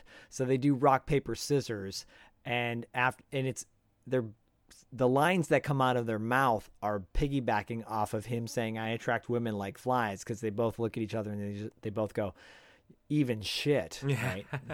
See, Which is really funny. It's really funny. No, that is, and I didn't get that either. I thought they were saying evens, or I kind of didn't understand what they were saying. I thought they were saying evens to the rock, paper, scissors that they were going to do. But again, now it makes even more sense that I attract women like flies. Yeah, but even I was probably more focusing on, like, he has this recurring thing where he's trying to put the banaka into his mouth, but it's spraying wrong, and it's a gag that we've seen a gazillion times, but for some reason it always works for me. I'm always like, "You're doing it wrong, buddy." Yeah, and he's so oblivious. He's still singing because he's like, "Only because they're naked, I'm in the mood for love." So it goes back to singing again. He goes, "Hey, wait a minute. I thought we were all going in." And because AJ walks into the club, and Keith's like, "We got to get back soon." And he's like, "AJ, I'll take care of everything, okay?" And Duncan goes, "Hey, wait, this isn't fair. We come all the way out here, and I don't even get a chance to watch. I think I should have a say in the selection." And Keith's like, "You can interview her in the car." And Duncan goes, "No way. One for all and all inside, I say. Ta-ta." That's a good one. He runs off, right? And I love this because Keith's like, "Duncan, don't do that." And then Duncan goes, 6 coffees, right? And so Keith goes to get in the car, but the car's locked. So he's like, "Oh, shit." So he's got to go in with him anyways. And as he's running in, you still hear Duncan, I'm in the mood for love simply because they're naked. And they walk inside the club, and we're introduced to Vic. And we're also introduced to what song is playing in the background as they get into the club. So we walk into the club and you hear this song playing because you see they're in a strip club, and there's this hot chick dancing. I don't even know what her name is, but she looks like a Playboy model. And you hear this song. The song's called Jealous Heart.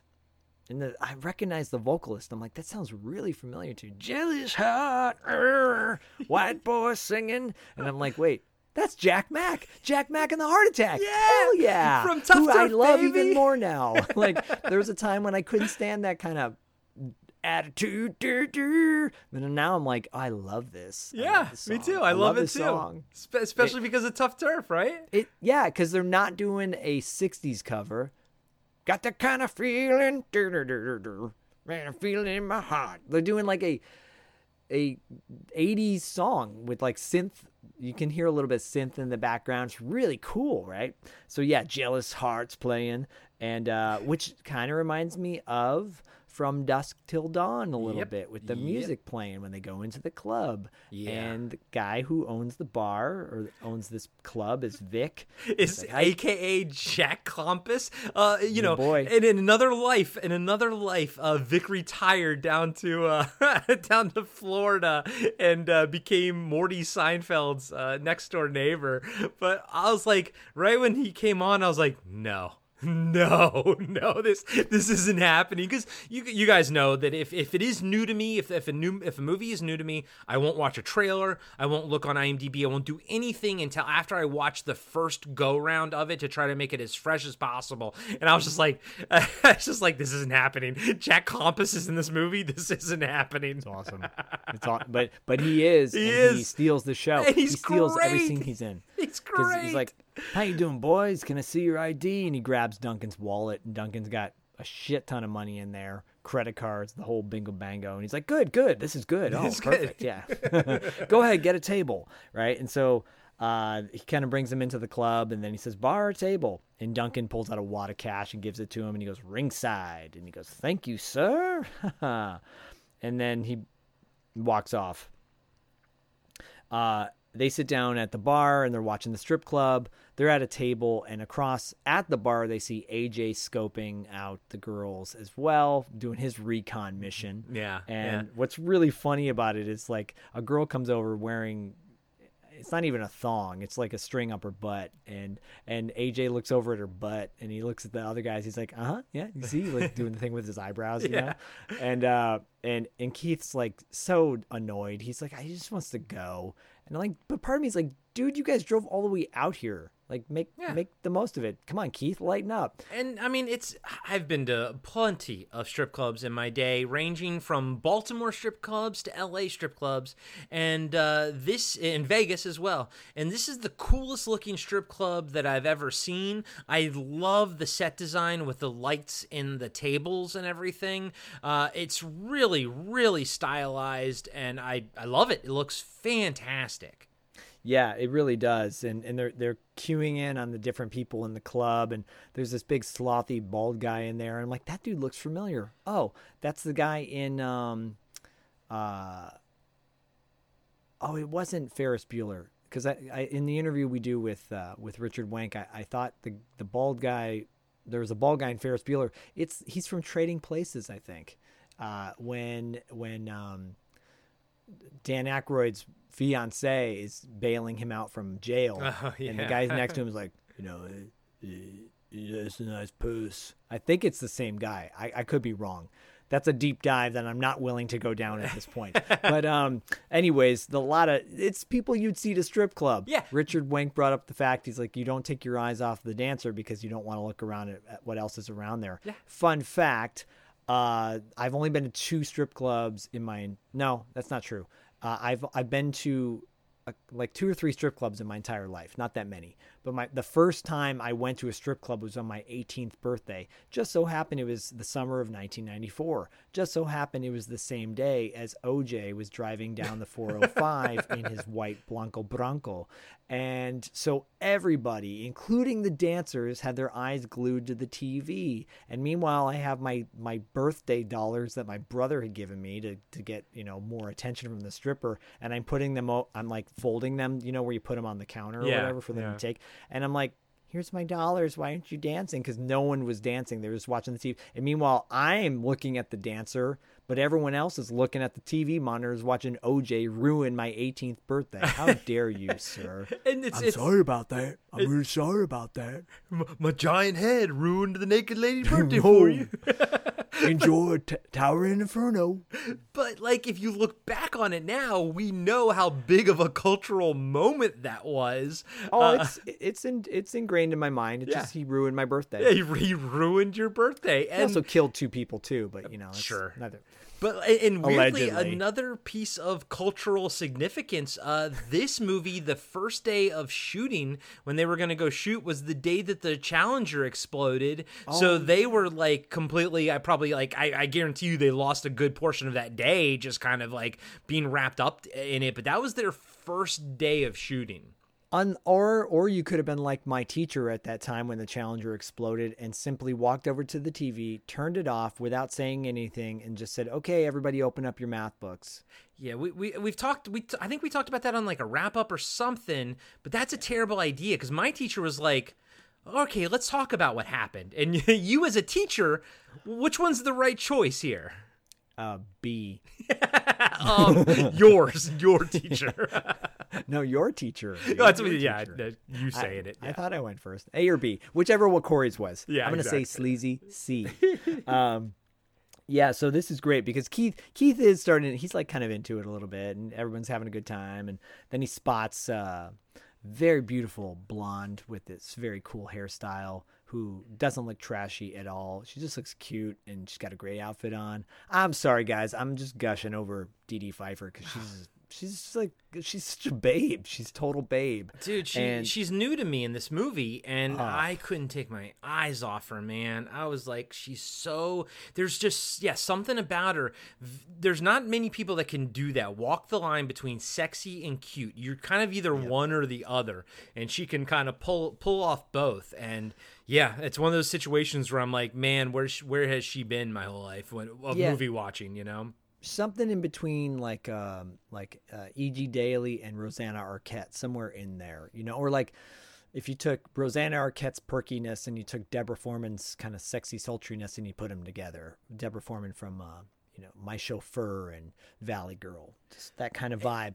And there's this young lady on the Goldbergs that her name is AJ McCulka, and she's on the Goldbergs as Lonnie. But I got vibes of I guess her. It kind of she reminded me of Dee Pfeiffer a little bit, more of a modern Dee Pfeiffer. But yeah, she's awesome, man. She's great in this movie. So cool, bubbly and like sweet. And she sees Keith and gets all excited, and you don't know why. Yeah. And she comes over and she's like, "Hey," she's like, she comes over to Keith and Duncan's table. She's like, "You don't remember me, do you? It's been a long time." She's like, "But I remember you." And then she goes, "I'm Amaretto." Not really. That was cute. I like that. I liked how she was giving them the drink. She's like, "Not really." Yeah. And she's like, "I'll be your waitress." And she goes, "What can I get you guys?" And Duncan goes, "I would like a slow, comfortable screw." And Keith's like, a beer for my buddy, and a beer and one for my buddy. Like Duncan's trying to turn on the charm, and AJ's like, Keith is like, "Stop it." But then Keith's looking at the Allison, who later we find out her name's Allison, and like her the string on her shirt dress is coming undone. It's very sexy because he eyes it, and like, yeah, man, that's the stuff that got me going back in the day. It was not like, it was like little things like that. The hair falling out of your face and you just kind of brush it out of the way is very sexy. And he's like getting excited, and Keith's like, "I don't know who she is," and he goes, He goes, you don't remember that? He goes, I'm going to remember that for the rest of my life. And by the way, I do love that your Duncan is morphing into a Stephen Nichols from Witchboard. It's just like slowly morphing into that. Yeah, we're going to have him on the show eventually someday, I'm sure. And I can hope do so. my impression for him.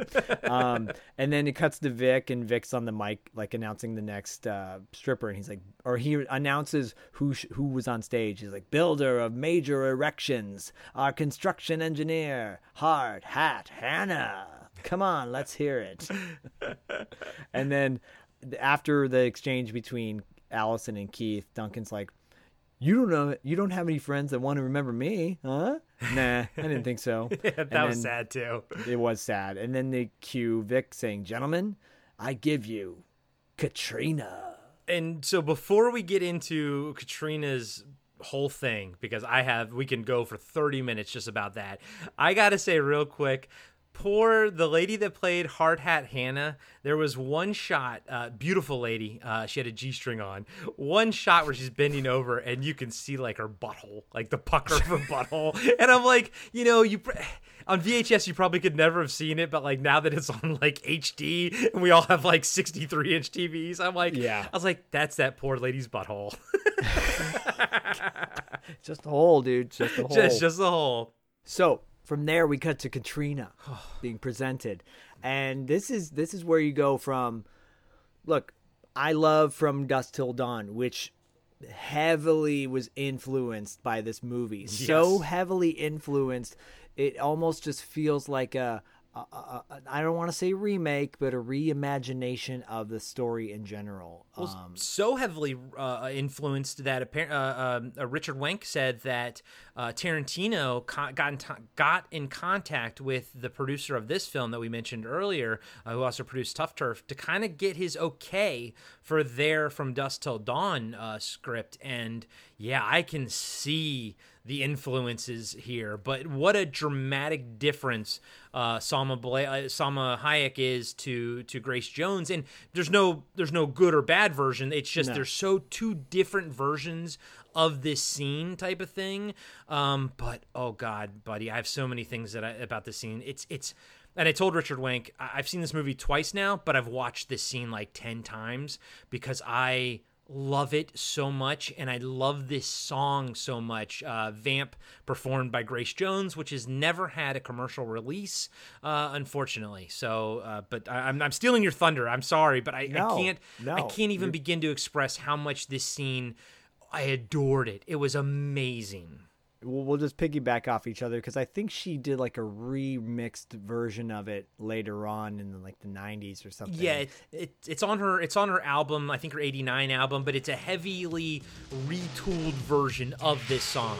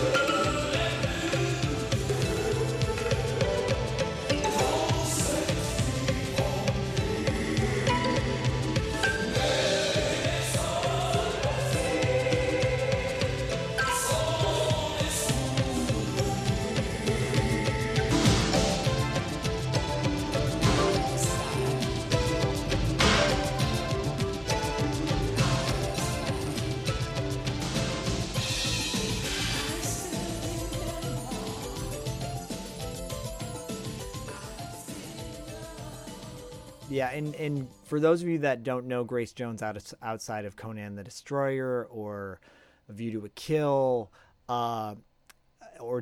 she was, she's a model, actress, singer, performance artist, very, very avant-garde, and it doesn't work for everybody. But you know what? In the art community, she was huge in the 80s, hanging out with Andy Warhol and Keith Haring. Keith Haring is iconic for his I think, obviously he passed away, but for the gay community, he was a champion artist. I think his work was used for, like the kind of cutout walking man type art is just, you've seen it everywhere. It was iconic in the 80s and 90s and super influential. She hung out with Andy Warhol, who, is super unique and different. And again, I'm going to say it again. It doesn't work for everybody. Some people don't get it.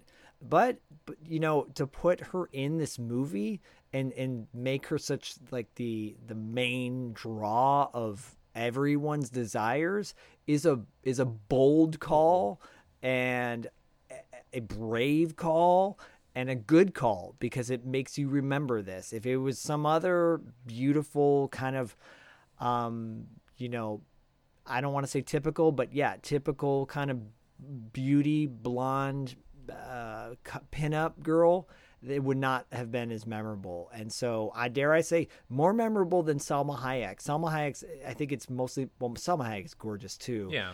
But it is just different. It's just different. Yeah. And so really quick, she does her dance. I'll let Corey pontificate on all this, but she does her amazing dance around this like headless chair of a bust of a guy. Turns out it's actually Dolph Lundgren's bust, which is hilarious.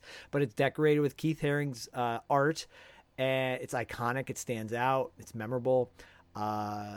It's a wild dance, but I'll let Corey go wild on it. Yeah. So like you said, that chair is molded from Dolph Lundgren, who famously they were a couple during this time frame. They dated back in the day. You can find some amazing images, 80s fantastical images of them, together and everything, and it's beautiful. And her dance, like her makeup and her hair was inspired by Pris from Blade Runner. Daryl Hannah's character, and it's like this whole scene is part performance art, part striptease. Unlike anything anyone's ever seen, the song is amazing. Everything about it is amazing. Although it's probably more exciting than sexual, it's kind of more weird than sexual, but yet it still has enough sexual elements for you to kind of feel the sexiness of it. And then after it's over, the song's over, and the song's also, just as weird and experimental as you would imagine. It's Grace Jones's stuff, that's how she is. And if you've ever heard her music, you kind of get an idea of what it is. But after it's over, there's this like beat where everyone in the audience is quiet, and I felt the exact same way. And then everyone like uproars into cheers, and I do too, because I was living in that moment where I was like, is this weird? Do I love this? What is this? And I was you're almost sort of waiting for someone to tell you if you like it or not, And I'm just like, because it's so weird, because it's so different, you don't even know how to process it. But yeah, I've watched the scene now like 10 times, and I just love it so much. And it's absolutely amazing everything about it's amazing. It's worth watching the movie literally just for this one scene, although I think you'll find an amazing movie wrapped up around this one scene, but this one scene is worth checking out if you've never seen it. Yeah, it did. Her dance culminates in her burying her head in the crotch of the chair and filleting it. Yes, that tells you everything. And I told Zach offline, I was like, it's a goddamn shame because this song is not on Spotify, and the one Bump in the Night from Witchboard is not on Spotify. And I'm like, I told Zach, I was like, dude, I would be listening to Slime City, Bump in the Night, and Vamp by Grace Jones on fucking repeat if they were on Spotify. And it's a goddamn shame that you can't get this song anywhere commercially. I guess at the same time, it's kind of cool. It's only in this moment in this movie. Well, that's why I still listen to all my music. I do listen to it digitally mostly, but I listen to all my music on my phone, my playlists or whatever from Apple Music. Yeah. Because I'll find a copy of it and find a way to get it on my phone, quote unquote, and quote unquote, because my playlist, 90% of the music on my phone is stuff that you probably can only find off of YouTube or your own versions that you turn into an MP3 from vinyl or cassette. But yeah, it's beautiful. It's cool. And yet, Go And ahead. I was just going to say, and before you go into the next scene, I got to also say that I guess it's like Candy's song sort of thing, even though it starts playing before Candy's introduced. But there's this awesome synthwave song that comes on right after Katrina's dance, and it's my second favorite fucking song in the movie but it's more of a score. It's more of like the score or something, but it's another song that it goes right into it, and I'm like, holy fuck, this one's so good too.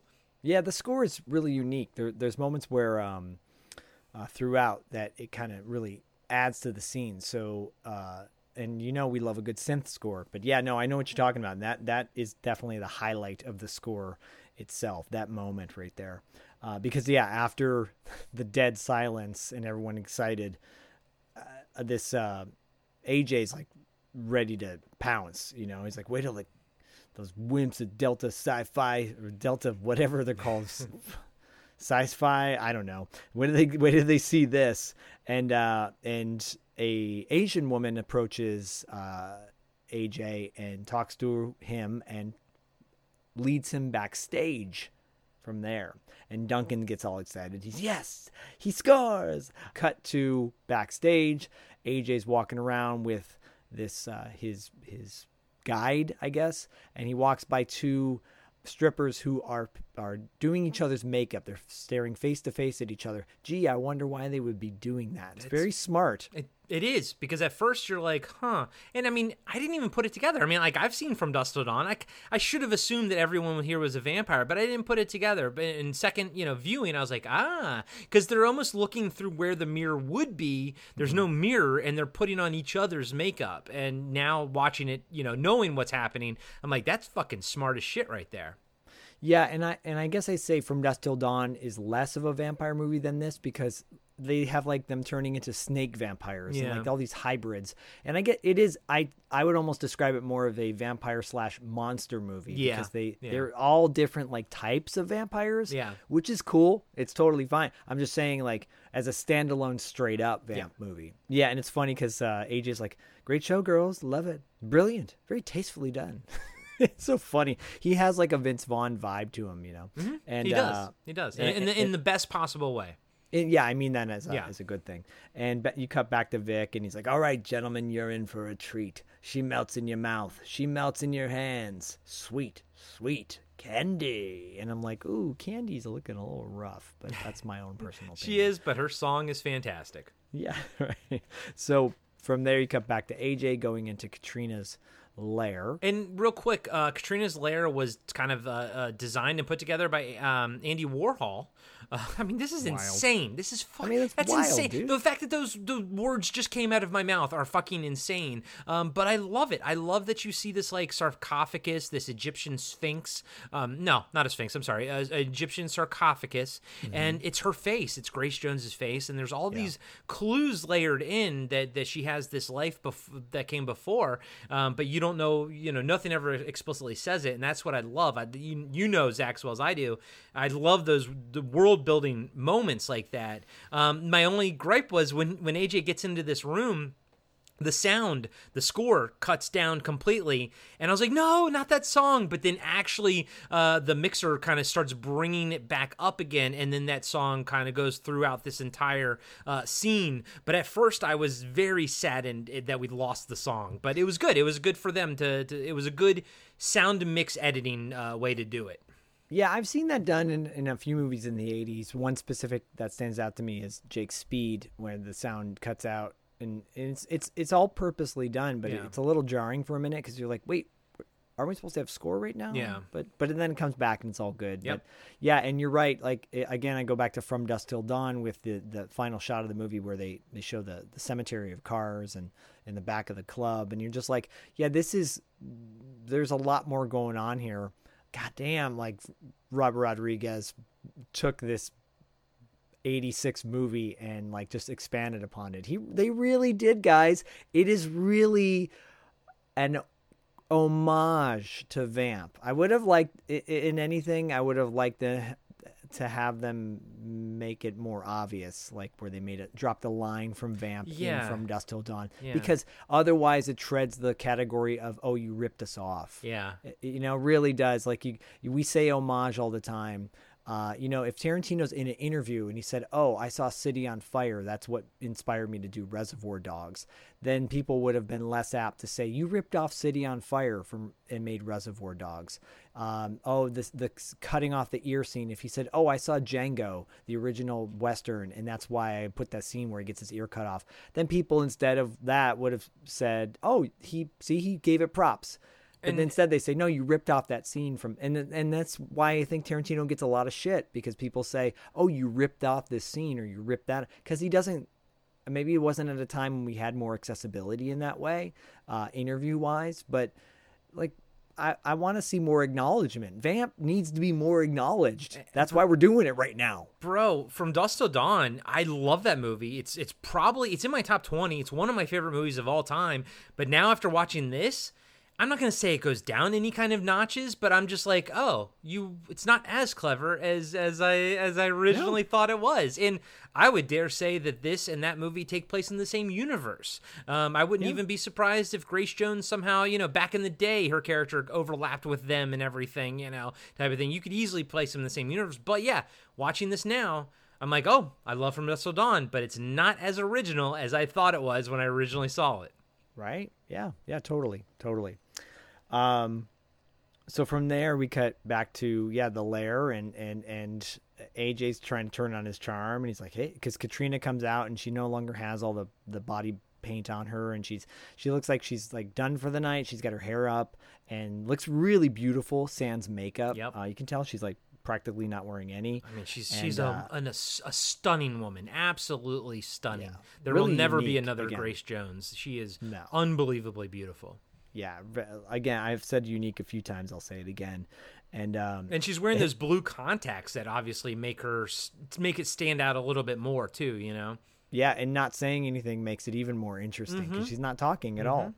And AJ's like, I cut your act out there, some show, and he's basically trying to get her to come be the stripper to come with them back to the college. And instead, she makes her moves on him and pushes him down onto her bed that's covered in plastic, which is creepy and gross. And she starts to rip his shirt off, and he's like, no, allow me. And he starts taking his shirt off. And she's being super physical with him. He's like, oh, you like to play rough, huh? And you cut back to Keith, who's with Duncan, and he's like, I'm gonna go to the bathroom. And he goes to the bathroom, and out of the stall comes this big hulk of a dude, who we later find out his name is Vlad. He's shirtless, and he goes to wash his hands, and you see all these sores or like either stab wounds or bite marks or whatever all over his back. It's disgusting. And Keith can't take his eyes off it. Vlad, there's no mirror, by the way, in the bathroom. Yeah. And so he turns and looks. But nowadays, you're like, oh, it's no big deal. There's no mirrors in tons of bathrooms. There's no mirrors, especially in L.A., like downtown L.A., because in strip clubs especially, if it is a mirror, it's one of those crappy plastic ones where you can't even see anything. Yeah. Yep. They make eyes with each other, and Keith just splits. Doesn't even bother to wash his hands, which I'm like, oh, that's gross. But then I'm like, well, but it makes sense because that guy freaked him out, right? Yeah, and I liked Vlad. I even mentioned it to Mr. Wank.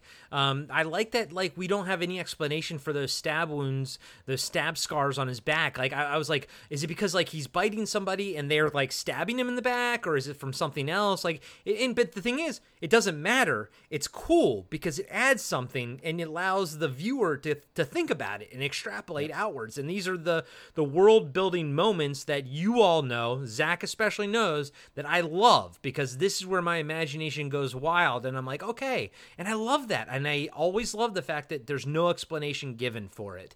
And and later we actually get even more sort of insight into Vlad, although weirdly it doesn't give you any more information, but it's another little layer to sort of add to it, and I fucking love that shit. It's just enough, I feel like, throughout this whole movie. This movie has just enough moments. It's like just enough to make you really love it. To always keep you engaged in every scene throughout the entire film. Yeah, to like what's going to happen next, right? Yeah, and you cut back to Vic, who is, this is important. He's at the corner of the bar where there's a guy face down on the table, and he's like, "Hey, anybody want to claim this lush?" And he wants to get the guy out of the club, but he's like, trying to run a respectable joint here, you know, and claiming that the guy passed out and like, get him out of here. Right? Yep. He goes, going once, twice, he's alone, clean this mess up, right, to Vlad. And then he says, and now, goes back to the mic, she's not much upstairs, but what a staircase. Gentlemen, the fabulous Dominique. And then new stripper on board, and Dominique is the dominatrix, I guess. Yeah, she a very beautiful woman. Very hairy underarms, but that's that okay. Was surprising. Yeah, that was a little bit surprising. Yeah, that was surprising, but very beautiful and very amazing body. Yes, and at this moment, right after he gave her the introduction, I'm like, oh, Cheech Marin plays his character in From Dusk Till Dawn. Right? He's the guy who, it's the exact same character. Dude. He runs the joint. It's like, come on, that's... Oh. I know, and I love From Dusk Till Dawn. I do, So but do I know what you knocking mean. I know what you mean, and us talking about it, I'm like, huh, okay. All right. I'm looking at next time. I guarantee you, next time I watch From Dusk Till Dawn, I will be looking at it in a different light. Me too. I'll still love it. But, yeah, still love it. But it's been there, done that. Yeah. But maybe I might want to watch Vamp over From Dusk Till Dawn one of these days. Wow, that's Richard. I'm sure Richard will appreciate that. So after he does that, he has a bowl on his at his microphone area, and it's got a bunch of cockroaches in it. He pulls a cockroach out and he eats it. Live cockroaches. It's disgusting, but it's a great character choice, like a Renfield kind of thing. Yeah, very Renfield-esque. Yeah, and then one of the waitresses walks by him and he holds her up and he looks at the drinks on her tray and he puts some umbrellas in there and he's like, class. And there's actually this cool little storyline that Vic has where he's trying to class up the place. It's every character has something interesting happening and has you know what I like the fact that Vic has hopes and dreams. You don't sort of see that, and you certainly didn't see that with the Cheech Marin version in From Dusk Till Dawn, but I like the fact that Vic has things that he wants to achieve outside of what this movie, the time frame of this movie. And from there, you know, we cut back to AJ making it with Katrina. Basically, she's getting on top of him, getting to ride the baloney pony, and so that would have been my paycheck, by the way, if I were AJ. I mean, you know, they're having a good old time, and it's actually a really weird scene because you're focusing more on like AJ taking his shirt off, and you're looking at Katrina's like licking his body, and it's almost like a reverse of what you often see in movies. You see the guy licking the girl's nipples and kissing her belly. It's really the reverse in many ways. No, you're right. It's control. Yeah, you're right. It's actually more female empowerment than because AJ is the piece of meat, whereas we're used to having the woman in the film be the piece of meat in these exploitative situations. Yeah, totally. And then that's what's going down. It's kind of an extended scene where you're seeing Rustler's character moaning and groaning quite often. And then she goes to kiss his neck, and then she leans back, and her face has now become a full vampire. He looks at her. He fights her, tries to fight her off. She holds him down. It's really terrifying. His reaction is authentically good, and she just lunges into his neck with her giant spike fangs, and she like cuts it and slices down, like gnawing into it. It reminds me of Italian horror films like Demons a little bit, where they're like ripping the flesh out. It's very gory. It's one of the goriest scenes in the movie. And I love how, beautiful she is normally, but how ugly she is when she becomes a vampire. And when she does feed, it is not attractive at all. And again, because I love From Dusk Till Dawn, I've seen so many behind the scenes stuff. These are literally things that they said. They're like, hey, we want to make the vampires when they become vampires ugly. And when they feed, it's really gross. And back in the day, I was like, yeah, that's awesome. Now I'm like, it's Vamp. You ripped off Vamp. You just ripped off Vamp. That's all it is. And again, I'm not shitting on From Dusk Till Dawn, but you ripped off Vamp. There should have been like a Katrina-esque vampire maybe in, From Dusk Till Dawn, just to have that as an homage, just so they can tell the audience, like, we get it. It's Vamp. We're we're making a movie that takes place in the same. It's Vamp. Just give us something that kind of you understand that it is that. Yeah. Yeah, and also, guys, I know you're listening to this and probably going, well, but also From Dusk Till Dawn paid homage to these other movies, you know, and I get it, we do. Like, but Vamp is a forgotten film. Yeah. Like, Dawn of the Dead is not forgotten. Fright Night is not forgotten. Vamp is a forgotten film. So that's why we're bringing it back in the spotlight. And if you're going to homage it this much as From Dusk Till Dawn did, then frickin' put some sort of Vamp love into your movie. Right, exactly. So that a young Corey could be like, oh, let me go check that movie out now, you know? Right. Exactly. Yeah. So from that scene... Okay, and all I got to say is at the end of that scene, I was, first time viewing, so fucking devastated that AJ was dead. But oh boy, does the roller coaster continue. But right now, first time viewing, I was like, no. Yeah, it's a bummer. It really is a bummer that we see this version of AJ dead. From there, we cut to Keith walking near the podium where Vic was, you know, announcing every dancer, and he is like watching everything, all the action going on, waiting for AJ. And he reaches into the bowl thinking it's like peanuts or something, which is so weird. It's like you would just never do that. You would never, ever eat something you didn't look at. No one in the history of the world has ever done that. And he picks up a cockroach and puts it in his mouth and gets freaked out, rightfully so. And he's like, okay, shit, that's it. We're out of here. And he walks over to the Asian woman who brought AJ backstage. She's like, could you go get my buddies backstage? And she's like, I don't know what you're talking about. He's like, no, you took him backstage. And then suddenly, you know, she's like denying everything. And then Allison runs over and kind of takes him away. And she's like, excuse me, we'll be right back. And then Keith's looking at Allison all googly eyed. He's like, you ever have one of those nights? And she's like, it's like, it looks like their conversation's going to continue. And it cuts to... And I noted that, by the way. He goes, you ever have one of those nights? And she actually opens her mouth and it fades out. And I was like, that was bad editing right there, you know? Because you were like, I noted that. And it's one of only the few things that were like a little bit wonky, you know? Which ultimately it makes sense in the sense that it probably gave a little too much information as to what was going to happen next. I think and that's so. why they cut it. Yeah. But it should have just cut it right after he said that. Yeah, you know? Agreed. Yeah. And cuts to the Asian woman talking to Vic, and she's like, there's a problem. He wasn't alone. You know, he has a friend, talking about AJ. He's downstairs talking with the new girl. And I think there's another one of them. And cuts back to Keith. He's like, that's it. One number to get into a frat, except now I don't care. All I want to do is find my friend and get back to school. And Allison's like, wait, not Mr. Dynamite. You guys still hanging out? I knew it. Oh, come on. I bet he'll remember me. You see, and then she's trying to, they're backstage and she's trying to talk to the other strippers. And she's like, did you see a guy back here? She says, did you see a guy back here? And then she says, welcome to Bow Wow City. And she's really funny. And basically everyone's acting like they don't even know what she's talking about, or Keith or Keith either. And he's like, one of the girls brought her back here. Her. And then finds the Asian woman again. And then she's like, oh yeah, I'm sorry. You're right. Your friend, he went home with another girl and with Candy. And or something like that. No, you're right. It was Candy. She said Candy, because the first time I was watching it, they go on this like journey to try to find Candy. I couldn't really figure out what they were doing, but the second time I was like, okay, basically Allison is taking him to where she thinks Candy would be multiple times. Like, okay, that's the journey they sort of go on. But yeah, it's Candy, and that was the singer, the dancer that was right after Katrina. Yeah.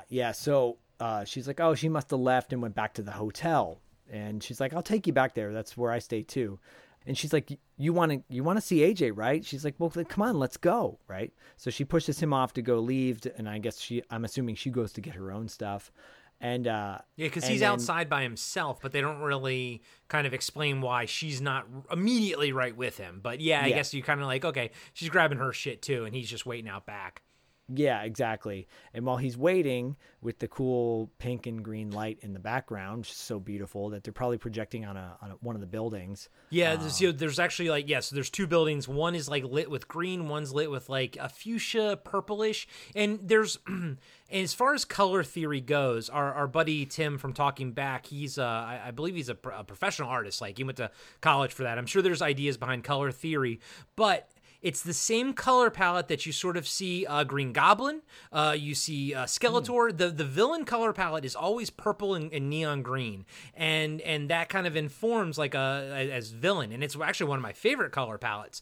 But you watch this here, and that's kind of like the entire city is now purple and green-ish, and I'm like, okay, that informs me that this part of the city that they're in is a villain too. Like, you're in the villain's lair. It's all connected. And and famously, you know, Richard Wenk talks about it on, and actually the cinematographer talks about it on the making of on the Arrow Blu-ray, and he's like, there's nothing more boring than shooting at night and just throwing up white lights. Like, there's just nothing more boring than that. So he did some test footage with this purple and pinkish look, and Richard Wenk was like, yep, that looks freaking awesome. It doesn't look low budget at all. No, it's unique and special, like other aspects of this movie. Just artistic, totally artistic. And so he's out there waiting for Allison, and Keith is, and he sees Vlad carrying what appears to be a body in a plastic bag, like a la Fright Night. And a tow truck driver guy comes over and picks up the body, and he pays him and takes off with him. Suddenly Allison comes out and startles him, and she's like, oh, aren't we jumpy tonight? She's like, this is so weird. It's so weird. It's like a reunion or something. And then Keith's like, yeah, I wish I knew with who. And she's like, well, when the time is right, I'll promise to tell you, which is kind of a running gag throughout this whole movie, right? And it's fun. Again, it keeps you engaged as a viewer. Yeah, exactly. It cuts back to Vic, and he's on the phone. He's like, he's on his way. Don't screw it. You got it? All right. And they cut back to Allison and Keith walking down the street, and she's like, just having small talk with him about, you know, don't you want to know why I strip? And saying, you know, it's jumping off to eventual stardom. Like, she tried the acting thing, and that was a joke. And then suddenly, as they're walking, they see a little girl on a stoop of outside of a hotel called the Maplewood. And they walk over to her, and they're like, little girl, where's your mommy? And she doesn't respond to them. And then Allison's like, parents like that should be shot. And it's funny, at first I'm like, is that Newt from Aliens at first? You know, Carrie Henn. Yeah, but it wasn't, obviously. And cuts back to the club, and Vic and the Asian girl and Katrina are in her lair. And Vic's like, you know, you screwed up. This is your sushi, baby. Oh, she must be Japanese, I guess. And the woman was like, the Asian woman goes, she's so beautiful. You know, I thought you'd like him, to Katrina. And Vic's like, well, you know the rules. Only the transients, the loonies, the strays, the one that can't be traced. And then she goes, well, he said he was alone, that he was just passing through. He fit the profile. And she's like, he was a gift. And I love how, like, Vic was like, if I just had some power here, you know? Yeah, because he's so frustrated, because he's like, great, well, now I got to kill them both, alluding to Keith. And weirdly, he doesn't want to. That's the interesting thing about Vic, is that, you know, he I don't think he necessarily wants to kill the people that he doesn't want to kill. Do you know what I mean? He doesn't want to kill the people that he doesn't want to kill. Well, this goes back to, like, From Dusk Till Dawn either as well. They're not really villains per se, these vampires. They're destroying people that no one cares about. They're population control, if you will. Almost, yeah. I mean, their perspective is not necessarily a malicious one. It's one of, like, we're taking care of the problems in this world, and we also have to survive at the same time. We're not going out and killing people in their homes. Yeah, you know? and there's, like, this weird nobility. There's sort of like a you know, an honor system to it, you know, which I thought, I honestly think they do it better here than they do it in From Dusk Till Dawn, because Vic, especially later, and we'll call it out later, but when he's like, you know, basically says it was a miscommunication. But we'll talk about that scene when we get to it, because I really, really like that conversation. Yeah, me too. Yeah, but at this stage now, he's like, we got to get out of here. We got to move. Yeah. Well, let's go to Vegas, like I suggested. Yeah. You know, and it's funny because Vegas is like, yeah, that's the dredges too. And then the Asian woman's like, you know, like, because Vic wants to kill her, and Katrina's like, nope, don't do it. And the Asian woman's like, oh, thank you. I'm not here forever. I'll be more careful. And I love when she says, I'm not here forever. Like, it's almost like, why? Because she's not going to work there much more? Or, Yeah. you know, and then suddenly right after that, Katrina punches a hole in her chest and rips out her heart. Kills her. It's really good. It's actually weirdly not as graphic as you think it is, but its lack of graphicness. I mean, you do see the heart in her hand, but you see the more of the puncture wounds from the lady's backside, and you get to extrapolate outwards what that looked like, and that's what makes it effective. Yeah, it really does. And then Vic's like, well, I guess Vegas is out. yeah, it's good. Good humor. Then cuts back to Allison and Keith going into her hotel that she's staying at, and they go to the front desk guy who's super creepy, and but like wonderfully creepy. Like as an actor, like even he's interesting to watch as a viewer. Yeah, I don't I forget his name, but I've seen him in other things as well. But he's like, oh, you know, she says, oh, so Allison says, can you bring Candy, please? And he goes and calls her, and he says, it's busy, but you can go up if you like, room 1309. And I'm interesting because I'm like, there's typically not a 13th floor on most hotels. You're right. You're actually right about that. Most hotels don't have a 13th floor. This is also something that was you know, there's a 13th floor in Ghostbusters at the Sedgwick, but in reality, actually, weirdly, a lot of buildings do not have 13th floors because it's bad luck. I feel like that's an older thing. I feel like you don't see it probably in newer buildings, but back in the day, it went from 12 to 14 essentially.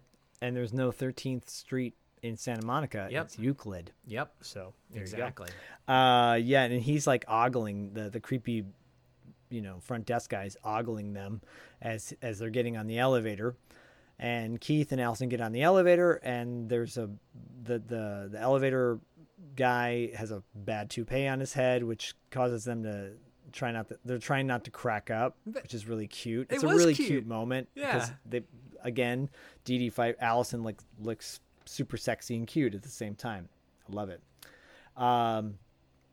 And I like this part too, where the elevator door opens up, and you know Keith's not even thinking about it. He just like walks out because that's what you would do right when it opens up. You're like, okay, cool. And I like how Allison's right behind him, except she looks up and she's like, oh shit, wait a minute, it's not 13, it's 12. And then the door closes. I thought that was very effective, like editing and everything. It was really cool. Oh yeah, it really is, and it builds to a semi-creepy scene too. Actually, it builds to a very good tense scene. Yeah, absolutely, one of the most tense scenes in the movie, in my opinion. We cut back to Vic at the club with Vlad. Vic's like speculating. He's like, you know, we should have heard something by now. I don't like it if something goes wrong. That queen bitch is gonna chew my ass up. And then at the same time, he looks over to Vlad, and Vlad is like looking at a parchment paper with Katrina's face as a sphinx or an Egyptian face. And Vic says to him, Vlad, give it up. There's nothing going on between you and her anymore. Yeah. All you are is a quick fix. But hey, what do I know? Oh, but Vlad, he growls at him, and I love how Vic's like, what do I know? What do I know? Yeah. It's great because even Vic was kind of like scared of Vlad, you know. It was cool. I liked it because there's a story there, and we don't know it, and that's what I fucking love about world building. Yeah, me too.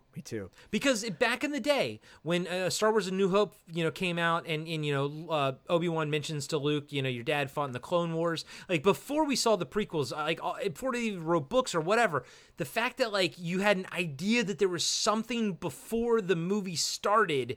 That's the kind of shit that I fucking love, when you allude to something that the audience will never see, but the characters clearly know about. I love that shit. Yeah, it's great. It's so smart.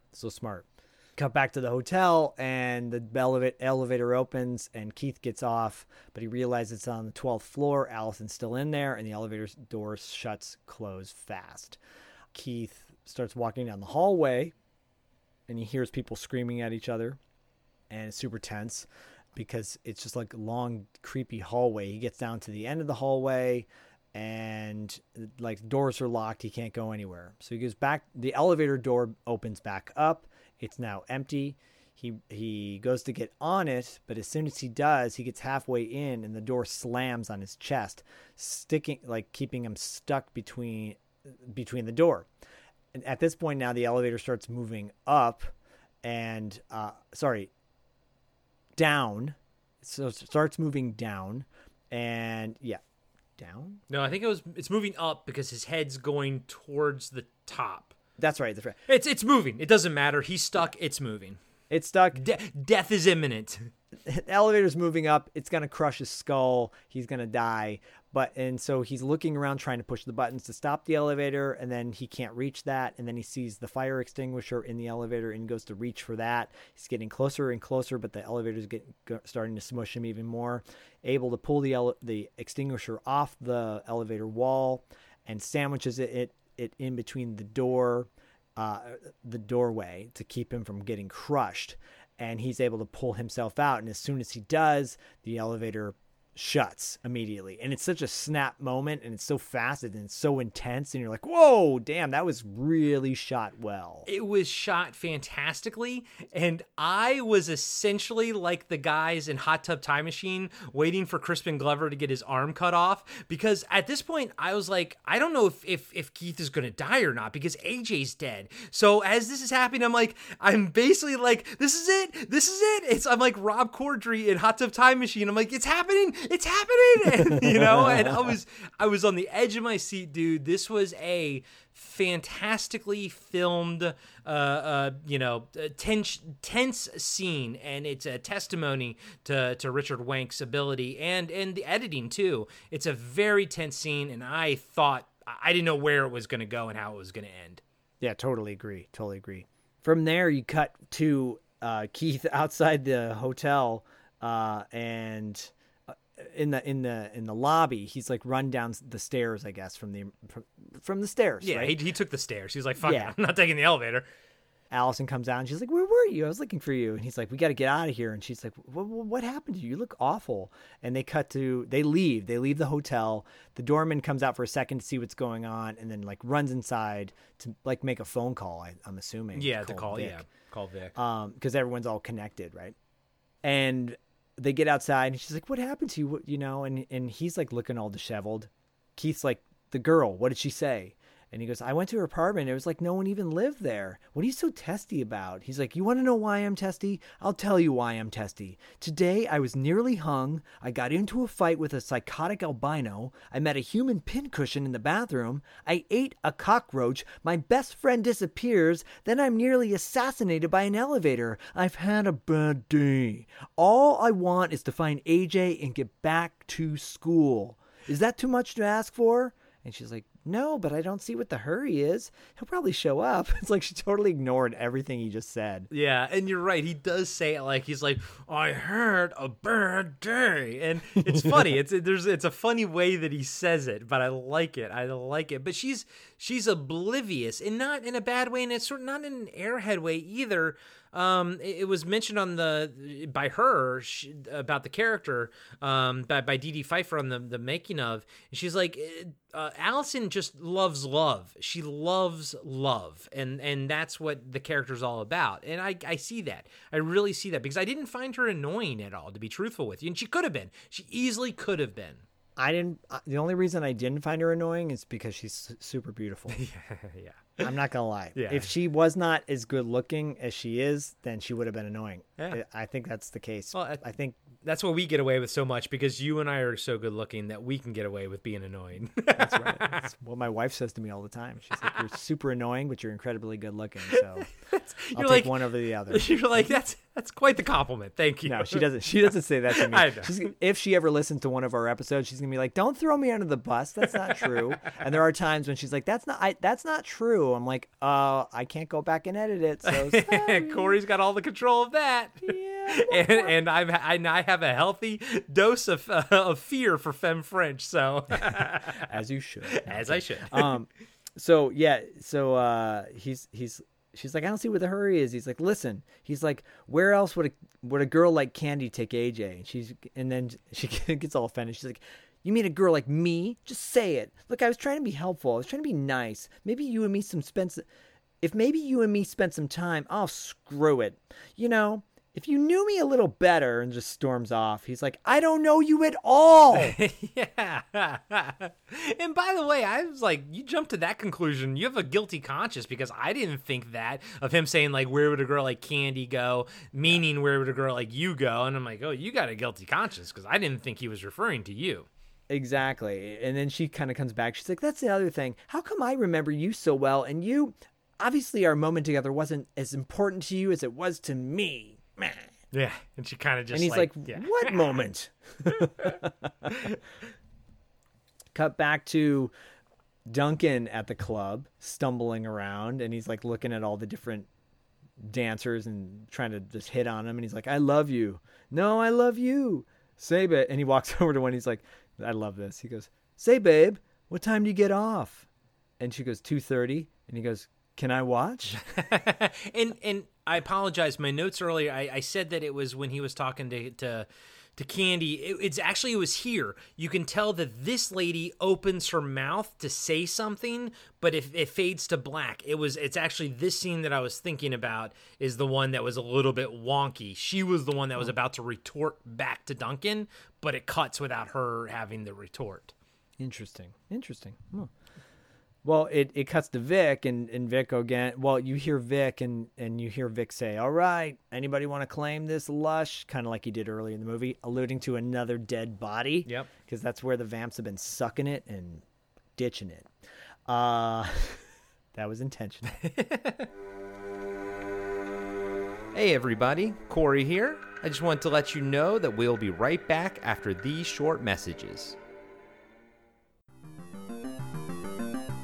Hello, everybody. I'm Adam. I'm John. And every week we are giving you a blast from our past. We are the podcast that brings you full-on movie breakdowns, TV show reviews, album reviews, top 10s, and more, all from the things of our nostalgic past. So please join us every single week on the Blast from Our Past podcast. You can find us on Spotify, Stitcher, Apple Podcasts. However you listen to podcasts, you can find us, and we would love to have you take a trip with us to the land of nostalgia.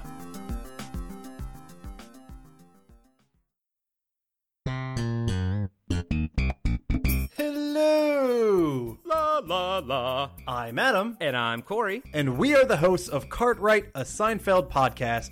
We are breaking down every single episode of Seinfeld as we watch it, reliving this amazing show. That's right, it's a trip down memory lane for all of us 90s kids out there. You can find Cartwright, a Seinfeld podcast on iTunes, Spotify, Podbean, and Patreon. La la la.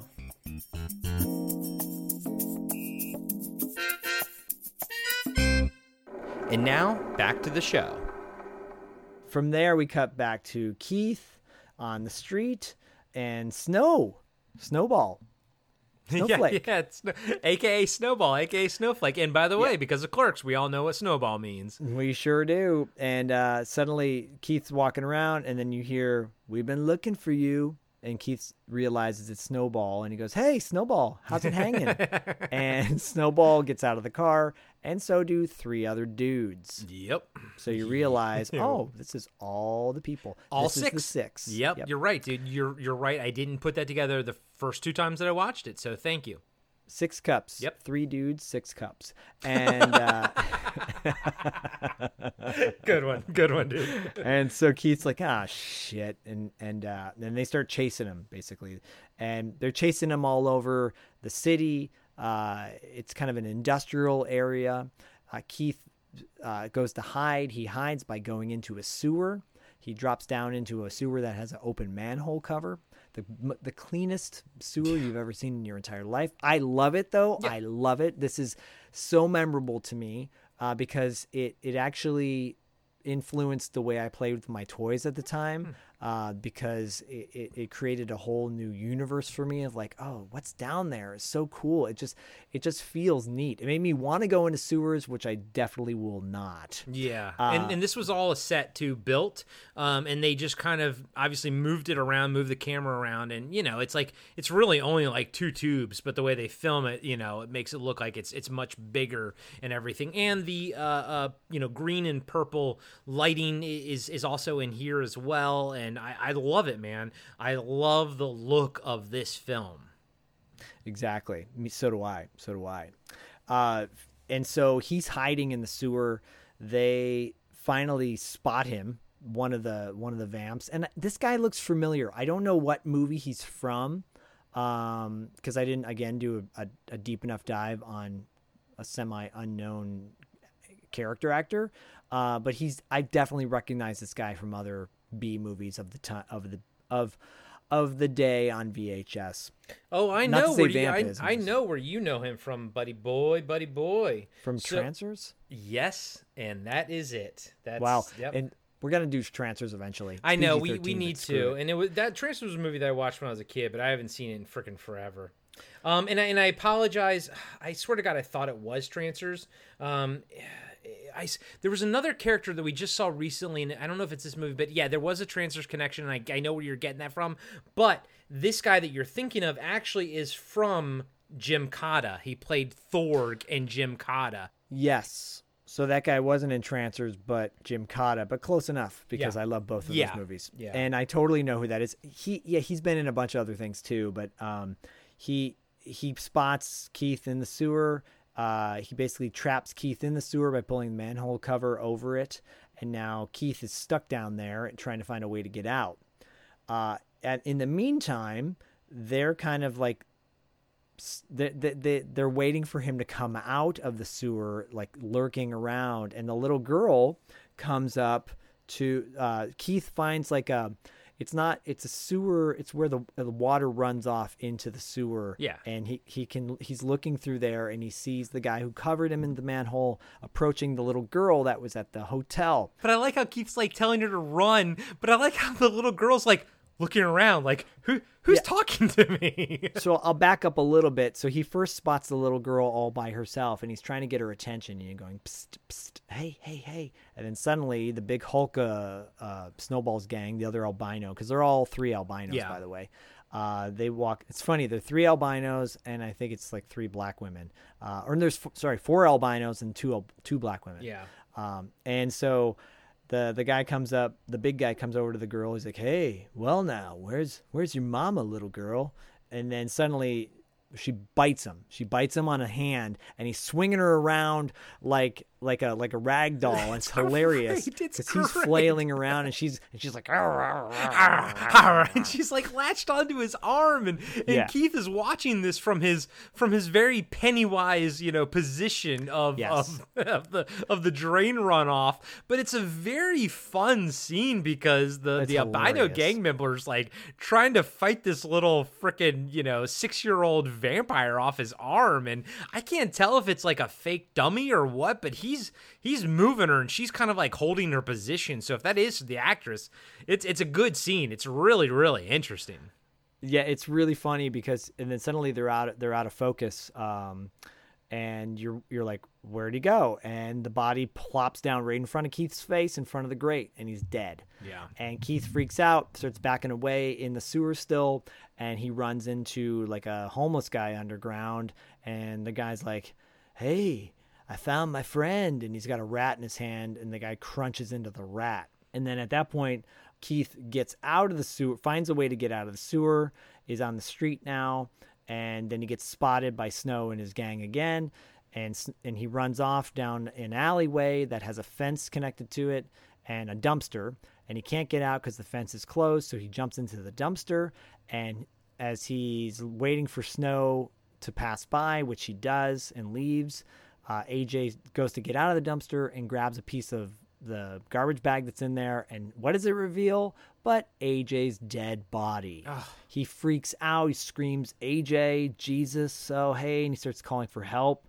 and then he jumps out of the dumpster, and the other body that's in the dumpster is of the Asian girl as well. That was cool. Yeah, it was really cool. And AJ's got 2 big gashes in his neck. He runs to a payphone, and he goes to call the cops. From there, he cuts to Vlad with Katrina, and Vlad is saying, Vic, Vlad, and Katrina. And Vic's like, don't worry, I'll take care of the cops. I'll tell them a story like I always do. They won't follow up. They don't care what happens down here. And then he's like, hey, have you given any more thought to my idea? A club in Vegas? New blood, see? They're all tourists. I hear that clubs are very hot right now in Vegas. We'll do nicely. And then suddenly he yells to Vlad. He's like, Vlad, bring the trash back in here. And Vlad takes off. And then Katrina takes a razor blade out and she slices her wrist open with the razor blade. Really good disgusting. effect. Really good effect. Yeah, the bite wounds, by the way, in AJ are great too. Yeah. But here it's like, it's Grace Jones's arm, so you know that they have like a fake thing by her wrist, and they probably have a bladder going in, running up her arm. But it's really effective because her arm is just skin, and they did a good job of really hiding it. So when she cuts into it, man, it looks like she is cutting into her actual flesh. Oh, it's disgusting. And then Vlad goes, nasty habit. Or Vic says that. Vic says, nasty habit, nasty. And he reaches down and he starts sucking blood out of her wrist. And I like the look on Grace Jones's face. She kind of like looks up, and it's not ecstasy like you're always sort of expecting from vampire stuff. She just does something else with it, with her face. But she does something, and I like it. There's something going on with her emotions there, and I dig it. Yeah, totally. Like they're both deriving pleasure from this in some way. Yeah. From there, you cut to Keith showing up back at the club, which is kind of an interesting choice because you know that he doesn't really know just yet where AJ died and how he died, right? Yeah. So he gets back in there and sees Duncan and he's like, the police, did they get here yet? And he tells Duncan, he's like, AJ's dead. He's like, stay here, right? And Keith goes into a bathroom stall, I guess to think. Yeah, I guess to like collect his thoughts. And as I get older, I do appreciate the solace that the closed bathroom sort of gives you, and I'm sure as a dad, it's like, this is my moment. This is the only time I have to myself. So like, I kind of get that now. So yeah, he goes in there, but it's weird because he splashes his face, he goes in there and he kind of takes a toilet paper and starts wiping it off his face. But you and I know the way toilet paper is, it would have just melted on his face. And I hate using toilet paper as like paper towels to try to wipe up water because it never works, and it's and I hate wet paper. Wet paper grosses me out. So when he was wiping that on his face, I was like, dude, you're gonna have like little toilet paper things on your face. It's hilarious. And so he goes in the stall and someone starts jiggling the door, and he's like, it's occupied. Occupado. Yeah, there's somebody in here. And suddenly the door gets ripped open and it's AJ. Keith is shocked. He's like, what the hell? Corey was shocked. Yeah, I'm like, whoa, that did not expect that. No. And AJ's like, relax, it was just a joke. And Keith is pissed now. He's like, he goes, you asshole, you scared the shit out of me. And he goes, relax. He goes, you were dead. You were in a dumpster. I thought Snowflake had killed you. And he goes, well, no, you see, I was rolled. And anyone can have an off night, like he got taken advantage of. Like maybe he got roofied, basically. Okay, yeah, I was wondering what I was rolled means. And I think he was alluding to being roofied. Okay, yeah. Which roofied wasn't a thing back in 86, but... Yeah, the term roofied now we all understand. But at the time, okay, I got you. So they're kind of having a tit for tat back and forth, and Vic comes to the bathroom and he's like, hey, you, to Keith. He's like, there's some uniformed gentlemen in the back that want to see you. And goes to the back, but the cops are there. And Keith's like, look, I found my friend, okay? And the cops are pissed because they're like, look, we don't like coming down here. This is a bad you're wasting part of town. our time, yeah. right? And the cop's like, I'm sick to my stomach now, right? And all thanks to you and your dead friend here. This is not a nice area. So I want you three to get out of here and go home before I lock you up. And the whole time, fucking AJ is like sucking on the finger of the hot hairy underarmed dominatrix lady, and he's just, and you can tell like his makeup. You can tell they're doing some subtle stuff with his makeup to give him that zombie look to him. Yeah, he looks more pale. Yeah, because the AJ originally is like this tan hunky guy, and now he looks more kind of gaunt and pale. And it's good because it's not in your face right now. It will be in a second, but it's subtle right now, which I like. Yeah, very subtle. And so the cops are like, get out of here, basically. And Vic's like, look, officers, why don't I I know you like to catch the last act. Why don't I escort you over there? And Duncan's like, hey guys, do you mind if I catch the last act? And they're like, and AJ's like, yeah, we'll see you out there in a few minutes, because at this point now they're backstage where the strippers are. Mm-hmm. I like when they all leave, and once the commotion in the doorway leaves, Vic, the cops, Duncan, everything, you realize that Katrina was behind them the whole time. She wasn't even making any kind of motion. And her fucking outfit is so interesting. She's got like this metal samurai frame on. It's not filled in, but it's like a metal frame. It's really interesting. And famously, there's a lot of famous stories of Grace Jones on the set of this film.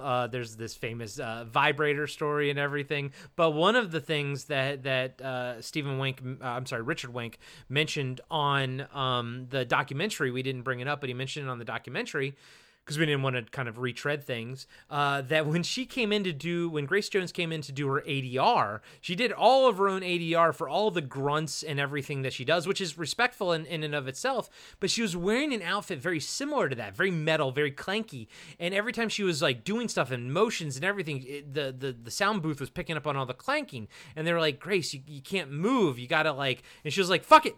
So she famously, and this is something you can look up online, people talk about, she famously fucking just stripped and did her ADRs naked in the fucking booth. And that's Grace Jones. That's her in a nutshell right there. She's like, fuck it, I'll do it naked then. I mean, nudity's nudity. Some people don't care, some people do. So yeah, and some people want to see certain people naked, and some people don't want to see certain people naked. No one wants to see me naked. People probably do want to see Zach naked. Could have their moments. Who knows? I'm a shower, I'm a grower, not a shower. I'm just gonna say. So you cut back to Katrina leaves as well, and now it's just AJ, Keith, and Dominique, the hairy underarms. And again, beautiful lady, but yeah, very startling, very startling. Very startling. And Keith's like, I'm pissed at you, right? And he's like, and AJ's like, look, they treat you really good here. And Keith's like, well, we can forget about the fraternity. Why don't we just go back home? He's like, what's the rush? Come on. This place is great. He's trying to convince him of that, right? Because Keith at this second doesn't know that AJ's a vampire. Right, exactly. And as that happens, suddenly he's like, AJ says to Dominique, he's like, would you calm my friend down here, please? I've been trying to get him to relax for years. And Keith's like, I'm fine. Let's just get out of here, please. And suddenly, out of nowhere, she turns into a vampire and attacks Keith. Keith holds her off. They wrestle to the ground. He picks up a heel from a shoe and jams the heel into Dominique's chest. I thought her name was Cimarron for some reason. But. And I like when she did attack him, AJ tried to stop her. He's like, no, wait. And even though he knows what she is and everything, but he doesn't want Keith to die. But she kind of like knocks him back and against the wall and everything. But I like how AJ tried to save Keith in that moment. He did. And when he knocks him back, it's almost like he's super weak. He hasn't like achieved full like vampire status yet. Yeah. And after Keith kills Dominique, you hear AJ say, I didn't think you had it in you. Looks like you discovered the only way out of here, pal. And Keith's like, what the hell are you talking about, man? He's like, the club. Everyone here, man. They're all vampires. And then he's like, we can't let you leave. We got a problem here. The dialogue's a little wonky here because he goes, we can't let you leave. We got a problem here. Yeah? Like questioning that, and he's like, why don't we go home? And Keith's like, yeah, we'll call a doctor or something. He goes, you don't get it, do you? Home is a million miles away from now. Yeah, I like that. Home is a million miles away from me. I like that. That was very insightful into his mental state, Yeah, he's like, home's another planet. He goes, I'm a fucking zombie now. And he starts turning more into a vampire. He goes, I mean, look at me. He's got the teeth. He's like, watch out, man. I love when he says, like, he goes, I love you, Keith.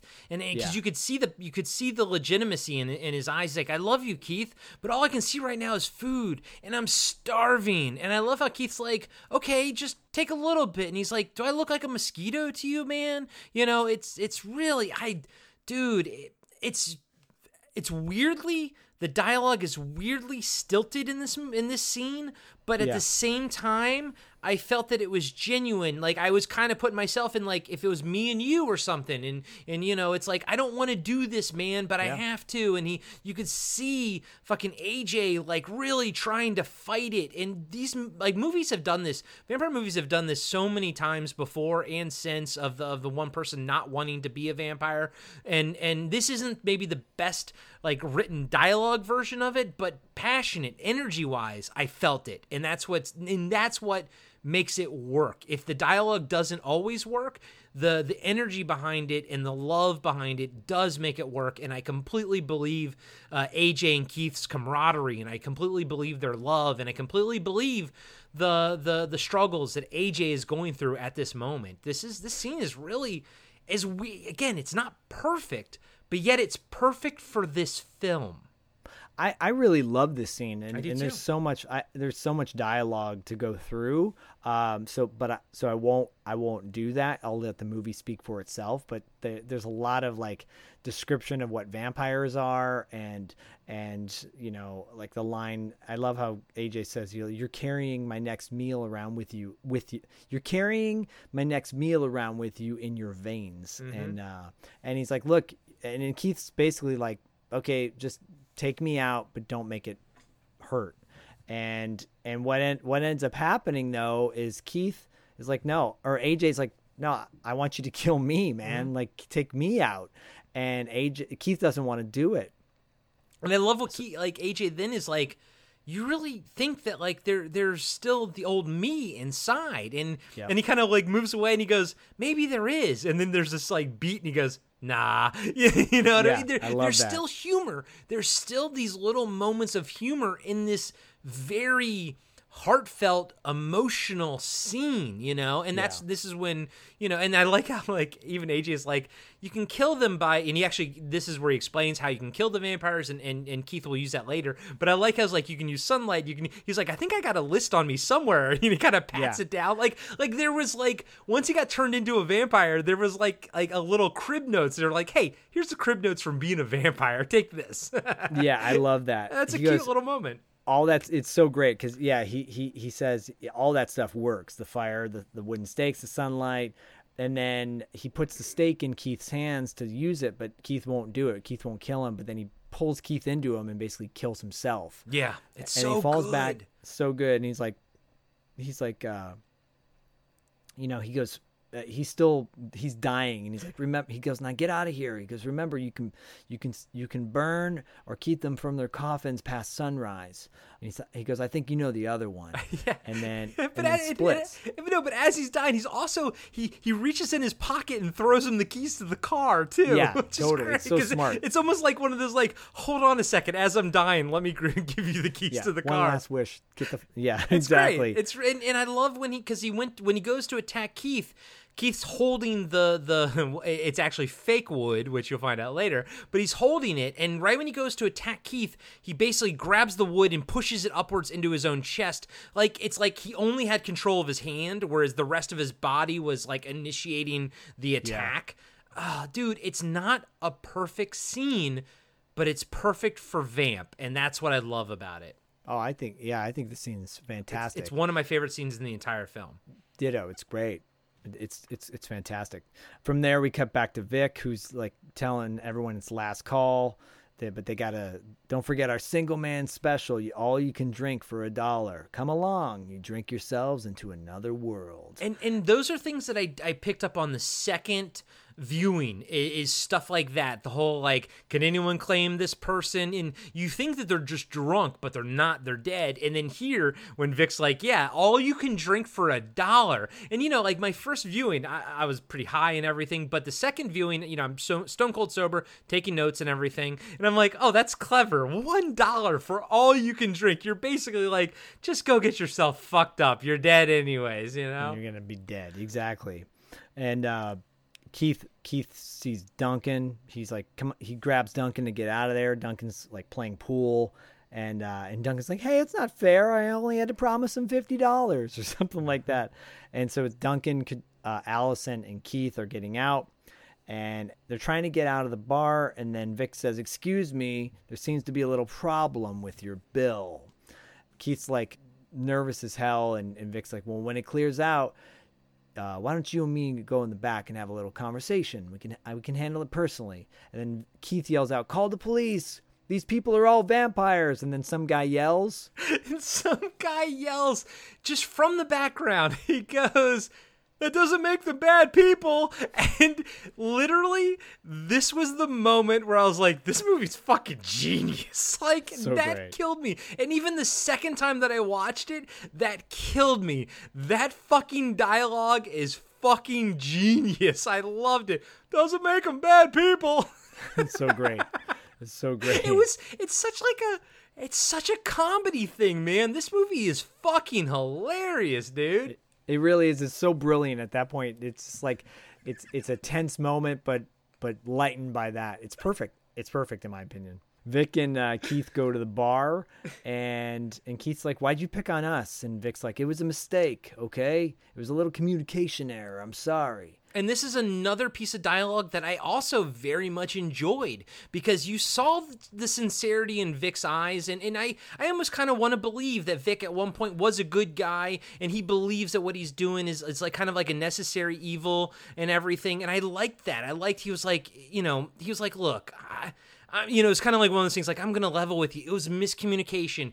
I'm sorry. This never should have happened to you." And that's very interesting to me. It's because, you know as well as I do, the best villains don't know that they're villains. You know what I mean? They think that they're doing the right thing. They think that they're good guys. And I think in this moment, Vic was like, "Dude, I am so sorry. In another life, this wouldn't have happened to you, and I apologize for it." And it's really cool. He's not necessarily a bad guy, because what he says is he's like, I run an essential service here, waste disposal. He's like, "Look around, the sickies, the degenerates, the forlorn, the lost, the lowlifes, the fucking dregs of humanity wind up here. And we take care of them. It costs you nothing." So he doesn't, he's the good guy in his mind, right? Yeah.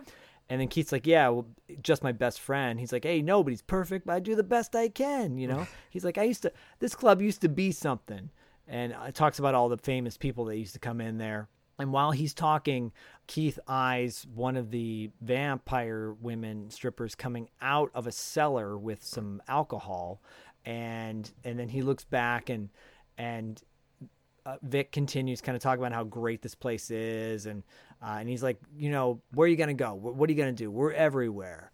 And then out of nowhere, like there's a slight pause, and Vic goes, "Hey, can I ask you something? You ever been to Vegas?"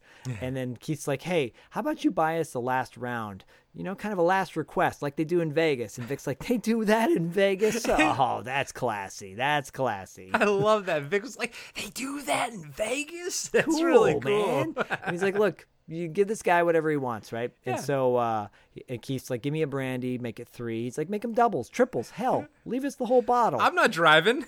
yeah, exactly. I'm not going anywhere. And then so he gets the 3 cups of brandy, and he starts spilling them on the ground, and he gives one to Allison and Duncan, and he's like, "Look, spill these everywhere." And comes back to the bar. Vic's still talking to him. He goes to like cheers Vic, but he spills the brandy on Vic, and Vic just laughs and goes to like clean himself off. And then Keith dips a napkin in the brandy, lights it on fire, and lights the whole place on fire. Lights it up. And suddenly Keith grabs Allison and Duncan. They go down the trap door. He's like, "Come on, there's a trap door." Did you see by the pool table when the ground catches fire, there's that one, vampire, but, actress. The fire gets really close to her, and she, like, fucking jumps back against the corner. I was like, whoa. Shit, I didn't see that. That's like, hilarious. Whoa, that was a little too close. That's funny. And then I love this part, too, because they're going to split, and then Allison, like, takes a pause and goes to the cash register, and Keith's like, "What are you doing?" And then Allison goes, "The bitch owes me money." Yeah, dude. And so they leave, and the place is lit up. They get out, and it cuts back to Vic and Vlad in their office. Yeah. In the office, yeah. And he's pouring a drink, and he's like, "My first drink in 75 years. He's like, "Vlad, to the good old days." And Vlad looks like he's going to cry. And you cut back down to Vic's arm, and it's on fire. And they're done. Well, maybe. So was the act of Vic drinking the alcohol set him on fire? Because 75 years is probably how long he's been, a vampire for. Because I didn't quite understand this. So he's not on fire. He's about to take his drink, and Vlad kind of looks very sad, kind of looks away, like I don't want to see this.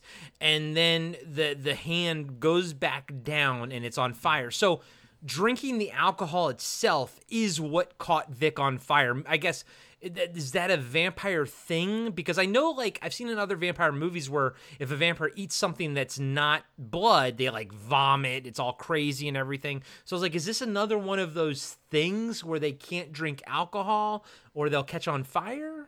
I mean, I guess so. I'm going to say yes with a question mark. Yes, question. It's a moment where I'm like, maybe he was already on fire and he's just having his drink, and, the whole place is burning down anyways because there's fire in the office too. So, But Vlad doesn't catch it. Yeah, that's the only thing that was a little wonky. But yeah, guys and gals, leave us a message on Instagram and everything. If there's a vampire thing that I don't sort of know about where they can't drink alcohol or they catch on fire, I'm just curious. That's all. So yeah, but otherwise, yeah, I still like how Vic went out on his own terms, Yeah, good question though. Good question. From there, Keith, Allison, and Duncan split. They get they're able to get out of the cellar and onto the main street. They get into the car. They drive off. But then the tow truck from earlier, the garbage truck, I meant to say that too. Sorry. I cut all that. I forgot about the garbage truck. That was the whole reason why Keith got in the dumpster in the first place. Yeah, it's okay. Yeah, so there was a moment earlier where Keith tries to flag down the garbage truck and it tries to kill him. It's fine. And here they get in that car. First off, the car gets sideswiped by the fucking tow truck and is fine. Like, and by the way, testimony to fucking they don't make cars like they used to. No. You know what I mean? But yeah, and then they get chased essentially by the tow truck and the garbage truck. Yeah, they get chased. Yeah, so they're getting chased by them. They get stuck, and it looks like both the tow truck and the garbage truck are going to just crush them together. And but Keith eyes a guy coming out of essentially, I'm assuming, the club, getting in his car from a parking spot and driving off. And it's very tense because it cuts back and forth to the tow truck, to the Keith and the guy getting ready to leave. He drives off, and there's a gap like where the guy parked. There's a sidewalk area, so he drives through where the guy had parked onto the sidewalk, and the tow truck and the garbage truck at the exact moment collide into each other, and both people fly out of their cars and they're dead. Very good stunt. Well, you think the garbage truck guy appears to be dead. He comes out and flies out of his car. Yeah, we'll get back to that in a second. Exactly. Very cool stunt though. Very cool stunt, very cool scene, very cool tension, very expertly crafted scene. Yes, and they drive off. Keith and the gang drive off, but then Keith asks how Duncan's doing in the back, and he's like, "You okay?" And he's like, "I'm hungry."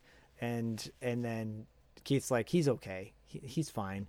And then right after that, he goes, no, I mean, I'm starving. And Keith's like, yeah, we'll order some pizza when we get back to school, if that's okay with you. And he says, guys, and Keith's like, wait, what? And I love how Keith looks in the rear view mirror and nothing's there, Looks in the rear view and it's empty, obviously. And you don't see Keith or Duncan fully because there's a lot of shadow over his face, but he's clearly turned into a vampire. And he's kind of flailing around in the back seat like, it's very spazzy. It's really funny, actually. And then Keith is like swerving out of control at this point, and they crash the car. And Allison and Keith get out of the car. The car's on fire, and Duncan's still in the back, apparently not knowing how to use the back seat because he's like stuck back there. And he slams against the glass. He's like, guys! And then the car just explodes and he dies. And then like in the fire, there's still like the charred skeleton version of him, and like he gets one last guys, as he it's really dies. funny. And it's sad, but it's also funny at the same time. And you don't want to see Duncan die, but at least with him dying, it's funny, and he's banging on the window, guys. No one ever it. liked him anyways. Yeah, so, it's fine. It's fine. Poor Duncan. So from there, Allison and Keith run off. They go to a pawn shop, and Keith's trying to break the metal barrier between, like the cage that you close the gate. And suddenly Allison's on the other side because there's a hole in the gate. She's like, looks like someone already had an idea to break into this place. So they break into the pawn shop. He's looking for guns. He picks up a gun. He yells to Allison, go look for bullets. And he pulls out a bow and arrow, and like it's a great shot because it shows yeah, he's really into this. Like he knows how to use this thing. He's an expert. And it cuts back to Allison. She's got a bazooka in her hand, and which reminded me of Commando, very Commando-esque with Ray Dong Chong. Totally. And she's like, "Where'd you get that with the bow and arrow?" Because he's pointed right at her, and he yells to her, "Get back!" And she's like. And he goes, "I'm good with this, believe me." And she's like, "Look, no fangs, come on." Like she's thinking that he's talking about her with the fangs, right? Mm-hmm. And she shows her teeth. And he goes, "Tell me your real name." And she goes, "This isn't exactly the time I had in mind. I thought maybe. And then suddenly, out of nowhere, he shoots the bow at her, and because there's a vampire right behind her that's about to attack her. It's like the garbage man or the tow truck driver, whoever didn't get out the window. And then she's like pissed because she goes, "Do you think I could have been one of those things?" And he goes, "No." And she's like, fine, And then they run out of the pawn shop, and he sees a bus, and he's like, "Oh, we're saved," right? Now, did you notice that when they leave the pawn shop, the camera pans up to one of those rounded mirrors by the door, and you see Keith in it, but you don't see Allison in the mirror, and then the camera quickly kind of moves back down to see, but here's the thing. You like I said, you don't see Allison in the mirror because you're like, oh, maybe it's because she's a vampire, but you realize when the camera moves down, you kind of wouldn't have seen her because Keith is already running out of it. I only bring it up because it was weird. They were trying to pepper in this idea that Allison was a vampire, but it's kind of the only moment that they really did that, and it kind of doesn't really play out. And if you're not paying attention, if you're taking notes, you're kind of not gonna see it. But I was like, why did they even like cut to that shot of the rounded mirror, but it ultimately doesn't really pan out to anything, and I almost think they should have just left that on the cutting room floor. But whatever, I think he was maybe trying to add a little bit of maybe to it. Yeah, I know. I like that though, because they're still even up until the final scene. Yeah, when he's like, "Hey, I want you to see something real quick." Yeah, I love that. I did. So he sees a bus. They run to the bus, and the bus door opens, and the bus driver is a vampire. Yeah. He's like, "What's up?" And by the way, that bus driver guy's been in a shit ton of movies. Go look up. He actually has an IMDb picture, so you can actually see it. Okay, yeah, I forget who that guy's name, but this is a really great shot. So once the bus driver's there, they realize they're now surrounded by vampires. It's a really cool shot. And they're like, one of them the cop, some of them are from the club, some of them are, I think it's the guy from the sewers, so it was eating a rat. It was like, it was almost like, oh, all these characters that we met before, we now see that they're officially vampires. And they're all part of the same community, obviously. Yeah. And then, so they think they're done. And then out of nowhere, driving down the road, and I meant to mention this earlier, in basically a car that looks like the Rogue's car from the Warriors, sans graffiti all over it. Snowball and his gang show up, Snow, and they get out, and they're like, all right, Well, so I love how Snow goes, "What gang is this?" Oh, yeah, Snowball what gang is this? He looks all around at the vampires. Keith and Allison run off, right? And the little girl's there too. And that's when Snow looks down. He's like, "What kind of gang is this?"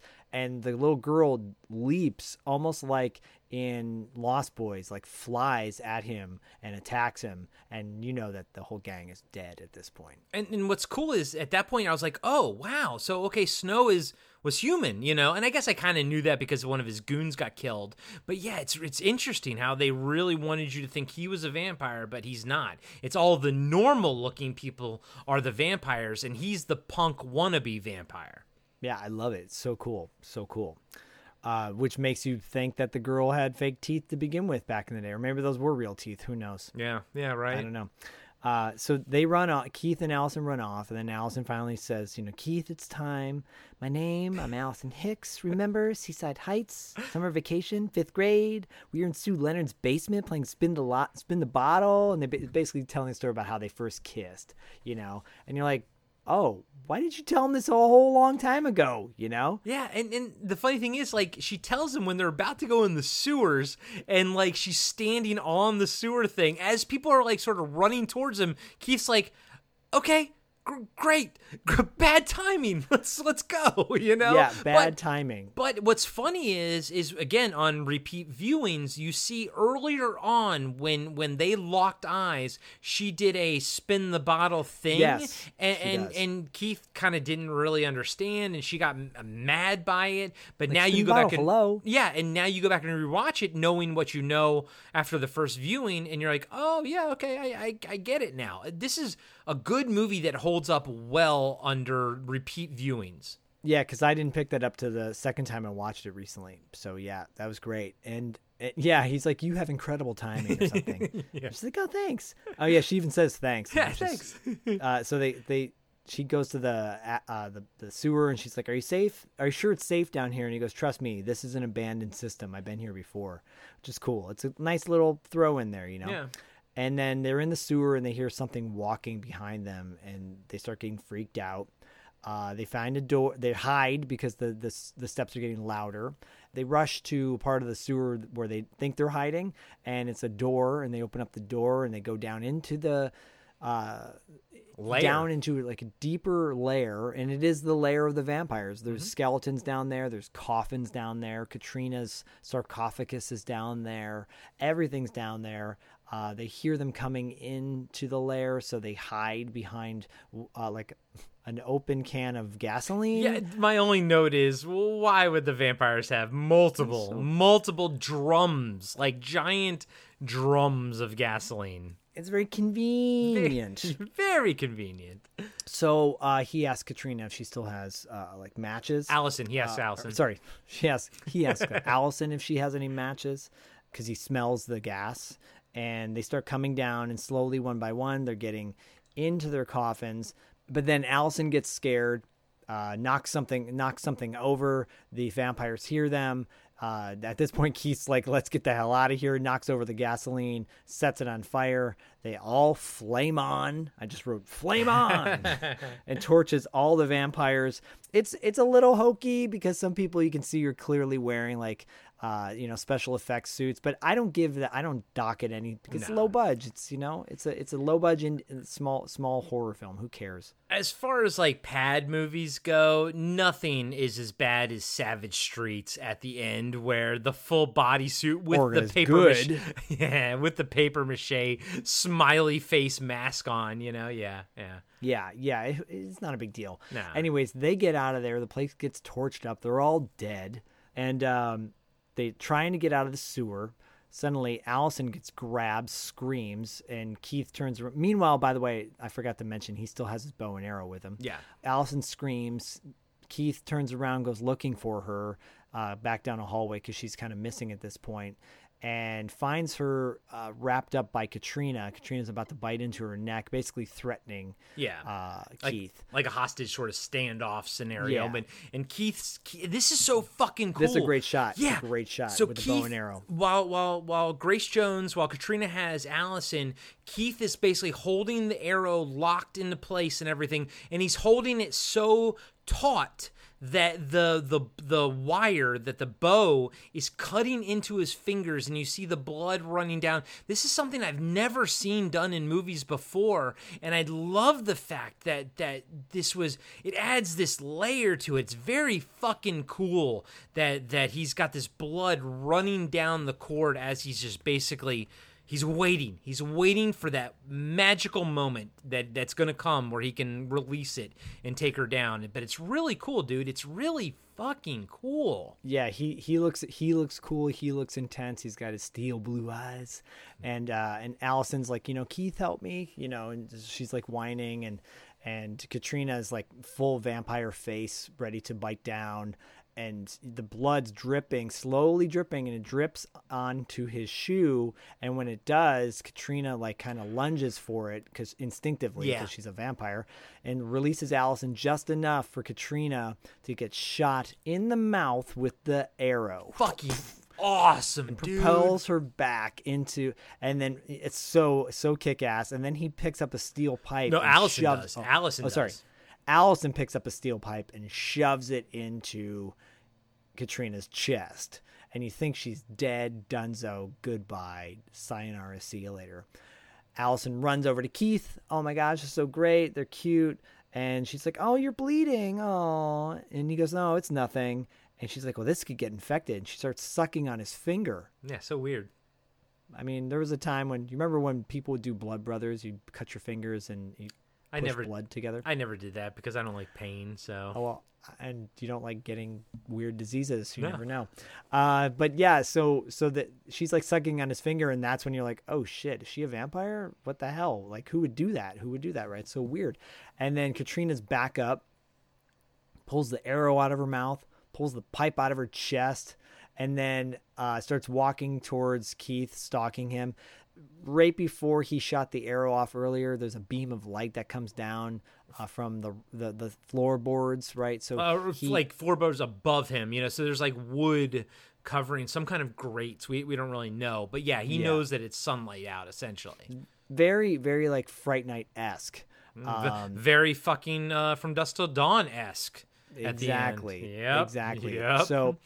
So he takes enough floorboards out. As she comes closer, she doesn't realize that he's taken the boards out from above, and the light shines down on her just enough to vaporize her. Gets vaporized. It's a really cool transformation where there's like green energy coming out in her skin. The blood, it's like black blood, and the skin's coming off her face. And her face like blows off. It's really fucking cool, man. It reminds me a little bit of Fright Night in that sense. Yeah. It's really cool. I love it. And as she starts to deteriorate, they're watching her. She turns into a skeleton, and then her skeleton arm reaches up for like one last gasp. You think like she's gonna try to grab them, and it turns into a finger, gives them the finger, and then falls down and falls apart, and all the bones fall away. She's dead. Katrina's gone. So when the skeletal arm, the actual shot of the skeletal arm giving her the finger, at the end of that shot, you can see the special effects person's hands manipulating. It's like at the right hand shot of the shot. Essentially, you can see the person's hands. It's fine. I don't mind it. It's a cute thing. If anything, it makes the movie more endearing, these little gaffes like that. But yeah, you can totally see the special effects person's hand manipulating the wiring that's at the base of the arm that the middle finger is. And it sucks because I saw that on my first viewing, so I kind of can't disassociate it, but I do get it. I get why that's fucking cool, because I love Katrina fucking giving them the middle fucking finger. I love that shit. I think there's a GIF of that online, actually. I think so good. I'll have to find it. So good. And so you think all is good. They're done, right? So they go to the manhole. They go to the ladder that takes them out onto the street, and Keith runs over to it, and then you hear Allison scream again, and he suddenly realizes Vlad, who's got some burn scars on him, is holding holding Allison. And maybe Vlad is like a Renfield type character where he's not a full vampire. He's like a zombified person. And he's like, you killed my Katrina. You both must die. And then suddenly out of nowhere, he gets a stake in the chest, a la Billy Cole. And he falls to the ground, and it's AJ to the rescue. And they're looking at him startled. And AJ's like, well, what does he say? Well, don't everybody thank me all at once. Keith's looking at him like stunned, and AJ holds up the piece of the stake that he killed him with originally. He goes, for Micah. Go figure. Go figure. Fake wood. Yeah. Yeah. And then he's like, hi, Allison. And Allison's like, hi. And she goes, see, he remembers me. Dude. Something like that. Dude. So we don't score movies, and we still have a little bit more to go, but we don't score movies on this show. If we did, if it was 1 out of 5, it would have been maybe a 3 or a 4. But the fact that AJ comes back at the end it's a perfect movie for me. I fucking cheered. I was like, this is awesome. I can't believe it. And honestly, like one of my top 3 favorite scenes is still yet to come, at the end. But right now, if the whole line of like, that doesn't make them bad people, if that knocked it up to like a 4.5, AJ coming back at the end solidified this to me. And I wouldn't have felt this way like years ago when I was a kid. But right now, this is like, I love this movie and it's fucking perfect to me. Oh, it's great. It's so great. It's like in Shaun of the Dead when Shaun's buddy comes back. It's like that's the moment you want to see, and you realize like, okay, he's alive and he's a good guy, but what's gonna happen next? And AJ's like, relax, I'll take care of everything. And Keith's like, this has been one wacky night. And AJ goes, you're telling me I'm gonna need some new clothes here. And then they start going up the manhole cover to leave. And he's like, wait, where are you going?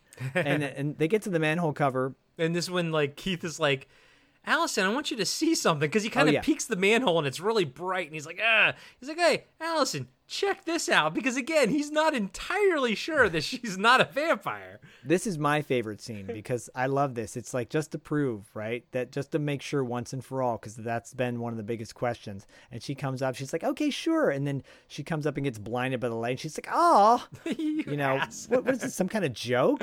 And he's like, no, it's actually not a joke. Yeah. And yeah, exactly. And so they come up and out of the sewer. AJ's like, he goes, I'll take a graveyard shift. That's what I'll do for a job, right? Keith, where are you going? And Keith's like, relax, I'll take care of everything. Just follow us, like I guess in the sewer system. Yeah. No, that's totally what he's gonna do. It's great. I love it. Yeah, and he's like, all right. He goes, all right, I'm right below you, pal. Yeah. And then they leave. They run off down the street past a plasma center, by the way, which is really funny. Yeah. And they run off down the street, and then you hear AJ from below yell, hey, you guys live in a barn or what? And he slowly pulls the manhole cover closed, and it seals up, and then you hear, volare, whoa, and the credits start rolling, and you see AJ and Allison. Or Keith and Allison. Sorry, you see Keith and Allison, like, far down the street, and you think it's over, like it's just going to cut to black, but then suddenly, out of nowhere, the streets are just filled with people and cars again, like normal. Like everything goes back to normal now. And yeah, it's such an amazing shot. They talk about it on the Blu-ray, on the making of. They basically had very little time. The cops blocked off the streets and everything, and the cops were basically like, well, we're gonna hold it as long as we can, but we can't guarantee you that people aren't gonna start going. I figured that. Yeah, and so they have this shot of Keith and Allison. This is their big moment to kiss, and they start walking across the street, and then people just start coming, and that's when essentially so all of those people there, they're not the crew or anything. That's just people in downtown LA, and it's such an effective shot. It's such an amazing shot, and at the very end there's a fucking rainbow. I think that was added in post-production. Yes, but adding to the whole Wizard of Oz scenario that this movie is. And at the end of this film, bro, I mean, if I had a mic, I would have dropped it. I was like, this is fucking amazing. Like, and again, I'm so glad I didn't watch this when I was younger, because I think it would have clouded my judgment of it. I think I would not have understood the subtleties of it. I would have not gotten the jokes. I would have said, oh, this is stupid. It's not gory enough. It's not whatever. But at 43 years old, in the year 2021, watching Vamp 1986 for the first time, I have to say it holds up remarkably well. The story that it's telling still is a viable story, type of thing. And you will never see filmmaking like this ever again, because LA doesn't exist like this ever again, and it's just a product of its time, and there will be no other Grace Jones, This movie is the definition of lightning in a bottle. It cannot be recreated, and, I don't think it should even be attempted to be recreated. But it was attempted. Did they remake a Vamp, or did they make a Vamp 2? Well, no, they made From Dusk Till Dawn. Right, yeah. Sure. Good point. Good call. Good call. And the only way to remake it is to make it as an homage and try and do something different with it because... Like From Dusk. Yeah, if From Dusk Till Dawn. So, dude, I love this movie. Love this movie. Love this movie. Vamp fucking rules. I just want to tack on one quick thing. When Allison's sucking on Keith's finger and he like kisses her hand and she's like, "Oh, thanks," right? Like she wanted a real kiss from him. Yeah. And then he gives her the real kiss at the end. This might be a little TMI, but back when I saw that movie, probably in my teen years, I was like, that's how you kiss a girl. And that's how you kiss a girl. But it really encapsulates how I feel about the movie. It really it's a snapshot of a night. Yep. A la From Dusk Till Dawn, a la After Hours. Mm-hmm. Also, perhaps 3 O'Clock High, because that's an homage to After Hours as well. Mm-hmm. A snapshot, one little moment. And what a beautiful thing. Like it really, this little indie movie that could, and it's got a new lease on life in the beautiful Blu-ray transfer. There's a booklet that comes with it. It's with the docu on there too. The fact that we got to interview the director today about the movie and gush over it with him, which he seemed to really appreciate. I think that this movie the legs have gotten stronger. And it's, dare I say, better now than it was when I saw it 30 years ago. So I can't do anything but recommend this movie. Its flaws are very minimal. Its flaws are minimal, but make us it endears us to the movie even more so. Yes. So hats off to everyone involved who made this movie. If you've never seen Vamp, you better damn well watch it because it's great. And check out our interview. Check out our interview with Richard Wink on Patreon. So yeah, when you get a chance, go on over to Patreon and subscribe to our plethora of bonus content. It's unique. It's special. It's worth the price of admission. And for the interviews alone, of which there will be Richard Wank, upcoming Catherine Mary Stewart. Mm-hmm. Previous interviews include John Philbin. They include Peter Jason, one of our favorite interviews we've done as of late. Yes, that was a good one. Jonathan Stark, William Sadler, another amazing one. Like one after we've got interviews with people that you've heard of, that you definitely know of. Then we've got people that are up and coming. Like Caleb the director. Emery. Yeah, Caleb Emery and the director of Psycho Goreman, Stephen Kostanski. Mm-hmm. Like the list goes on and on and on. And Tony Timpone. Can I just say real quick, guys and gals, I'm a big fan of Last Podcast on the Left. They are probably, they're top tier when it comes to podcasting.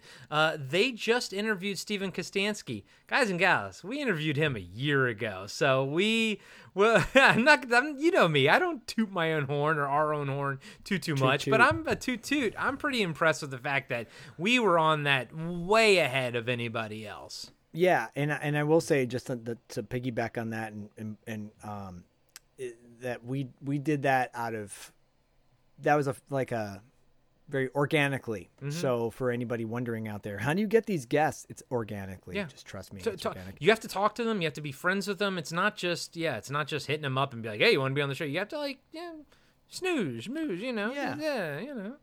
So we've got a lot of great content on there. Please go check us out on Patreon if you haven't already. Just consider it, please. But overall, your support in general has been amazing. It's what keeps us going. It's what keeps us doing what we do because we love to do it. Speaking of loving doing things, that sounds really weird. Corey does something else. He does another show called Cut Right. Oh, good job, buddy. I actually had a good segue for the $2 late fee one, but okay, I appreciate that. Yeah. You can listen to me and our pal Adam talk about Seinfeld every week on Cartwright, a Seinfeld podcast. We are also tackling Curb Your Enthusiasm on the Cartwright Patreon. which is a lot of fun. But at this point, we are actually getting into season 7 of Seinfeld. And so that means we've recorded over 100 episodes of Seinfeld. Wow. And yeah, I love that show. I love Seinfeld. What can I say? And obviously, Jack Compass. I mean, come on. It's awesome. There's connective tissue between Vamp and fucking Seinfeld. So go check out Cartwright, a Seinfeld podcast. Go check out everything else on the BFOP network, Action, all of our pals, Blast from Our Past, Talking Back, etc., etc. We love everybody and everything that's going on at the BFOP network, but we also love $2 Late Fee, a show that is the light side to podcasting after dark's dark side, a something that I assume at this point, I mean, this is season 3, guys, by the way. This is year 3/season 3 of Podcast After Dark. I hope that everyone that listens to Podcast After Dark is also listening to $2 Late Fee with Zach and Dustin, because it is truly the other side of the coin. And I do think that, I mean, Zach is the knowledge character of this show. I'm here for the yucks, guys. That's what I'm here for. But if you like this kind of knowledge that Zach brings to the table, he definitely brings it to the table with $2 Late Fee as well with him and Dustin. And they have a plethora of people that they talk to, movies that they discuss, and creatives and actors and everything. But right now, what's going on over there right now at the time of Vamp launching? What do you guys got coming up? Well, the following Sunday from this launching, it will be our exclusive interview with Dean Cameron and Richard Horvitz from Summer School, like a little mini Summer School reunion. It's our first 4-way. And it's really entertaining, really funny, probably one of our funniest interviews we've ever done. And we're doing a crossover with Pad later on in August, but that's to be continued because it's kind of going to be a little bit of a surprise for Corey. So stay tuned to our Patreon exclusive content, because that'll give you a tease as to what's going to be coming next. But I won't reveal any more than that. But yeah, thank you for that amazing endorsement. I appreciate it. $2 Late Fee, $2latefee.com. I do in year 3 of Podcast After Dark, I would like to have more connective tissue.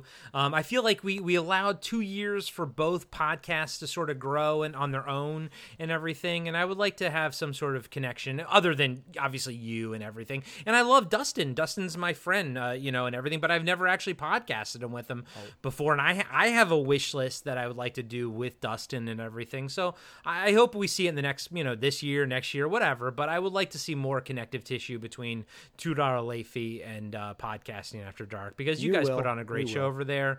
And you guys, again, like I said, I hope everyone who's listening to this is also listening to that, and you should, because I do think you get a good overall picture of the 80s, from mainstream to cult and everything. So yeah, this upcoming interview is going to be great. So you'll love it. We love you guys, and I love you, Zach. I love Dustin. I love $2 Late Fee, and guys and gals, I fucking love Vamp. What a movie! What a movie! And as always, we'll catch you on the dark side.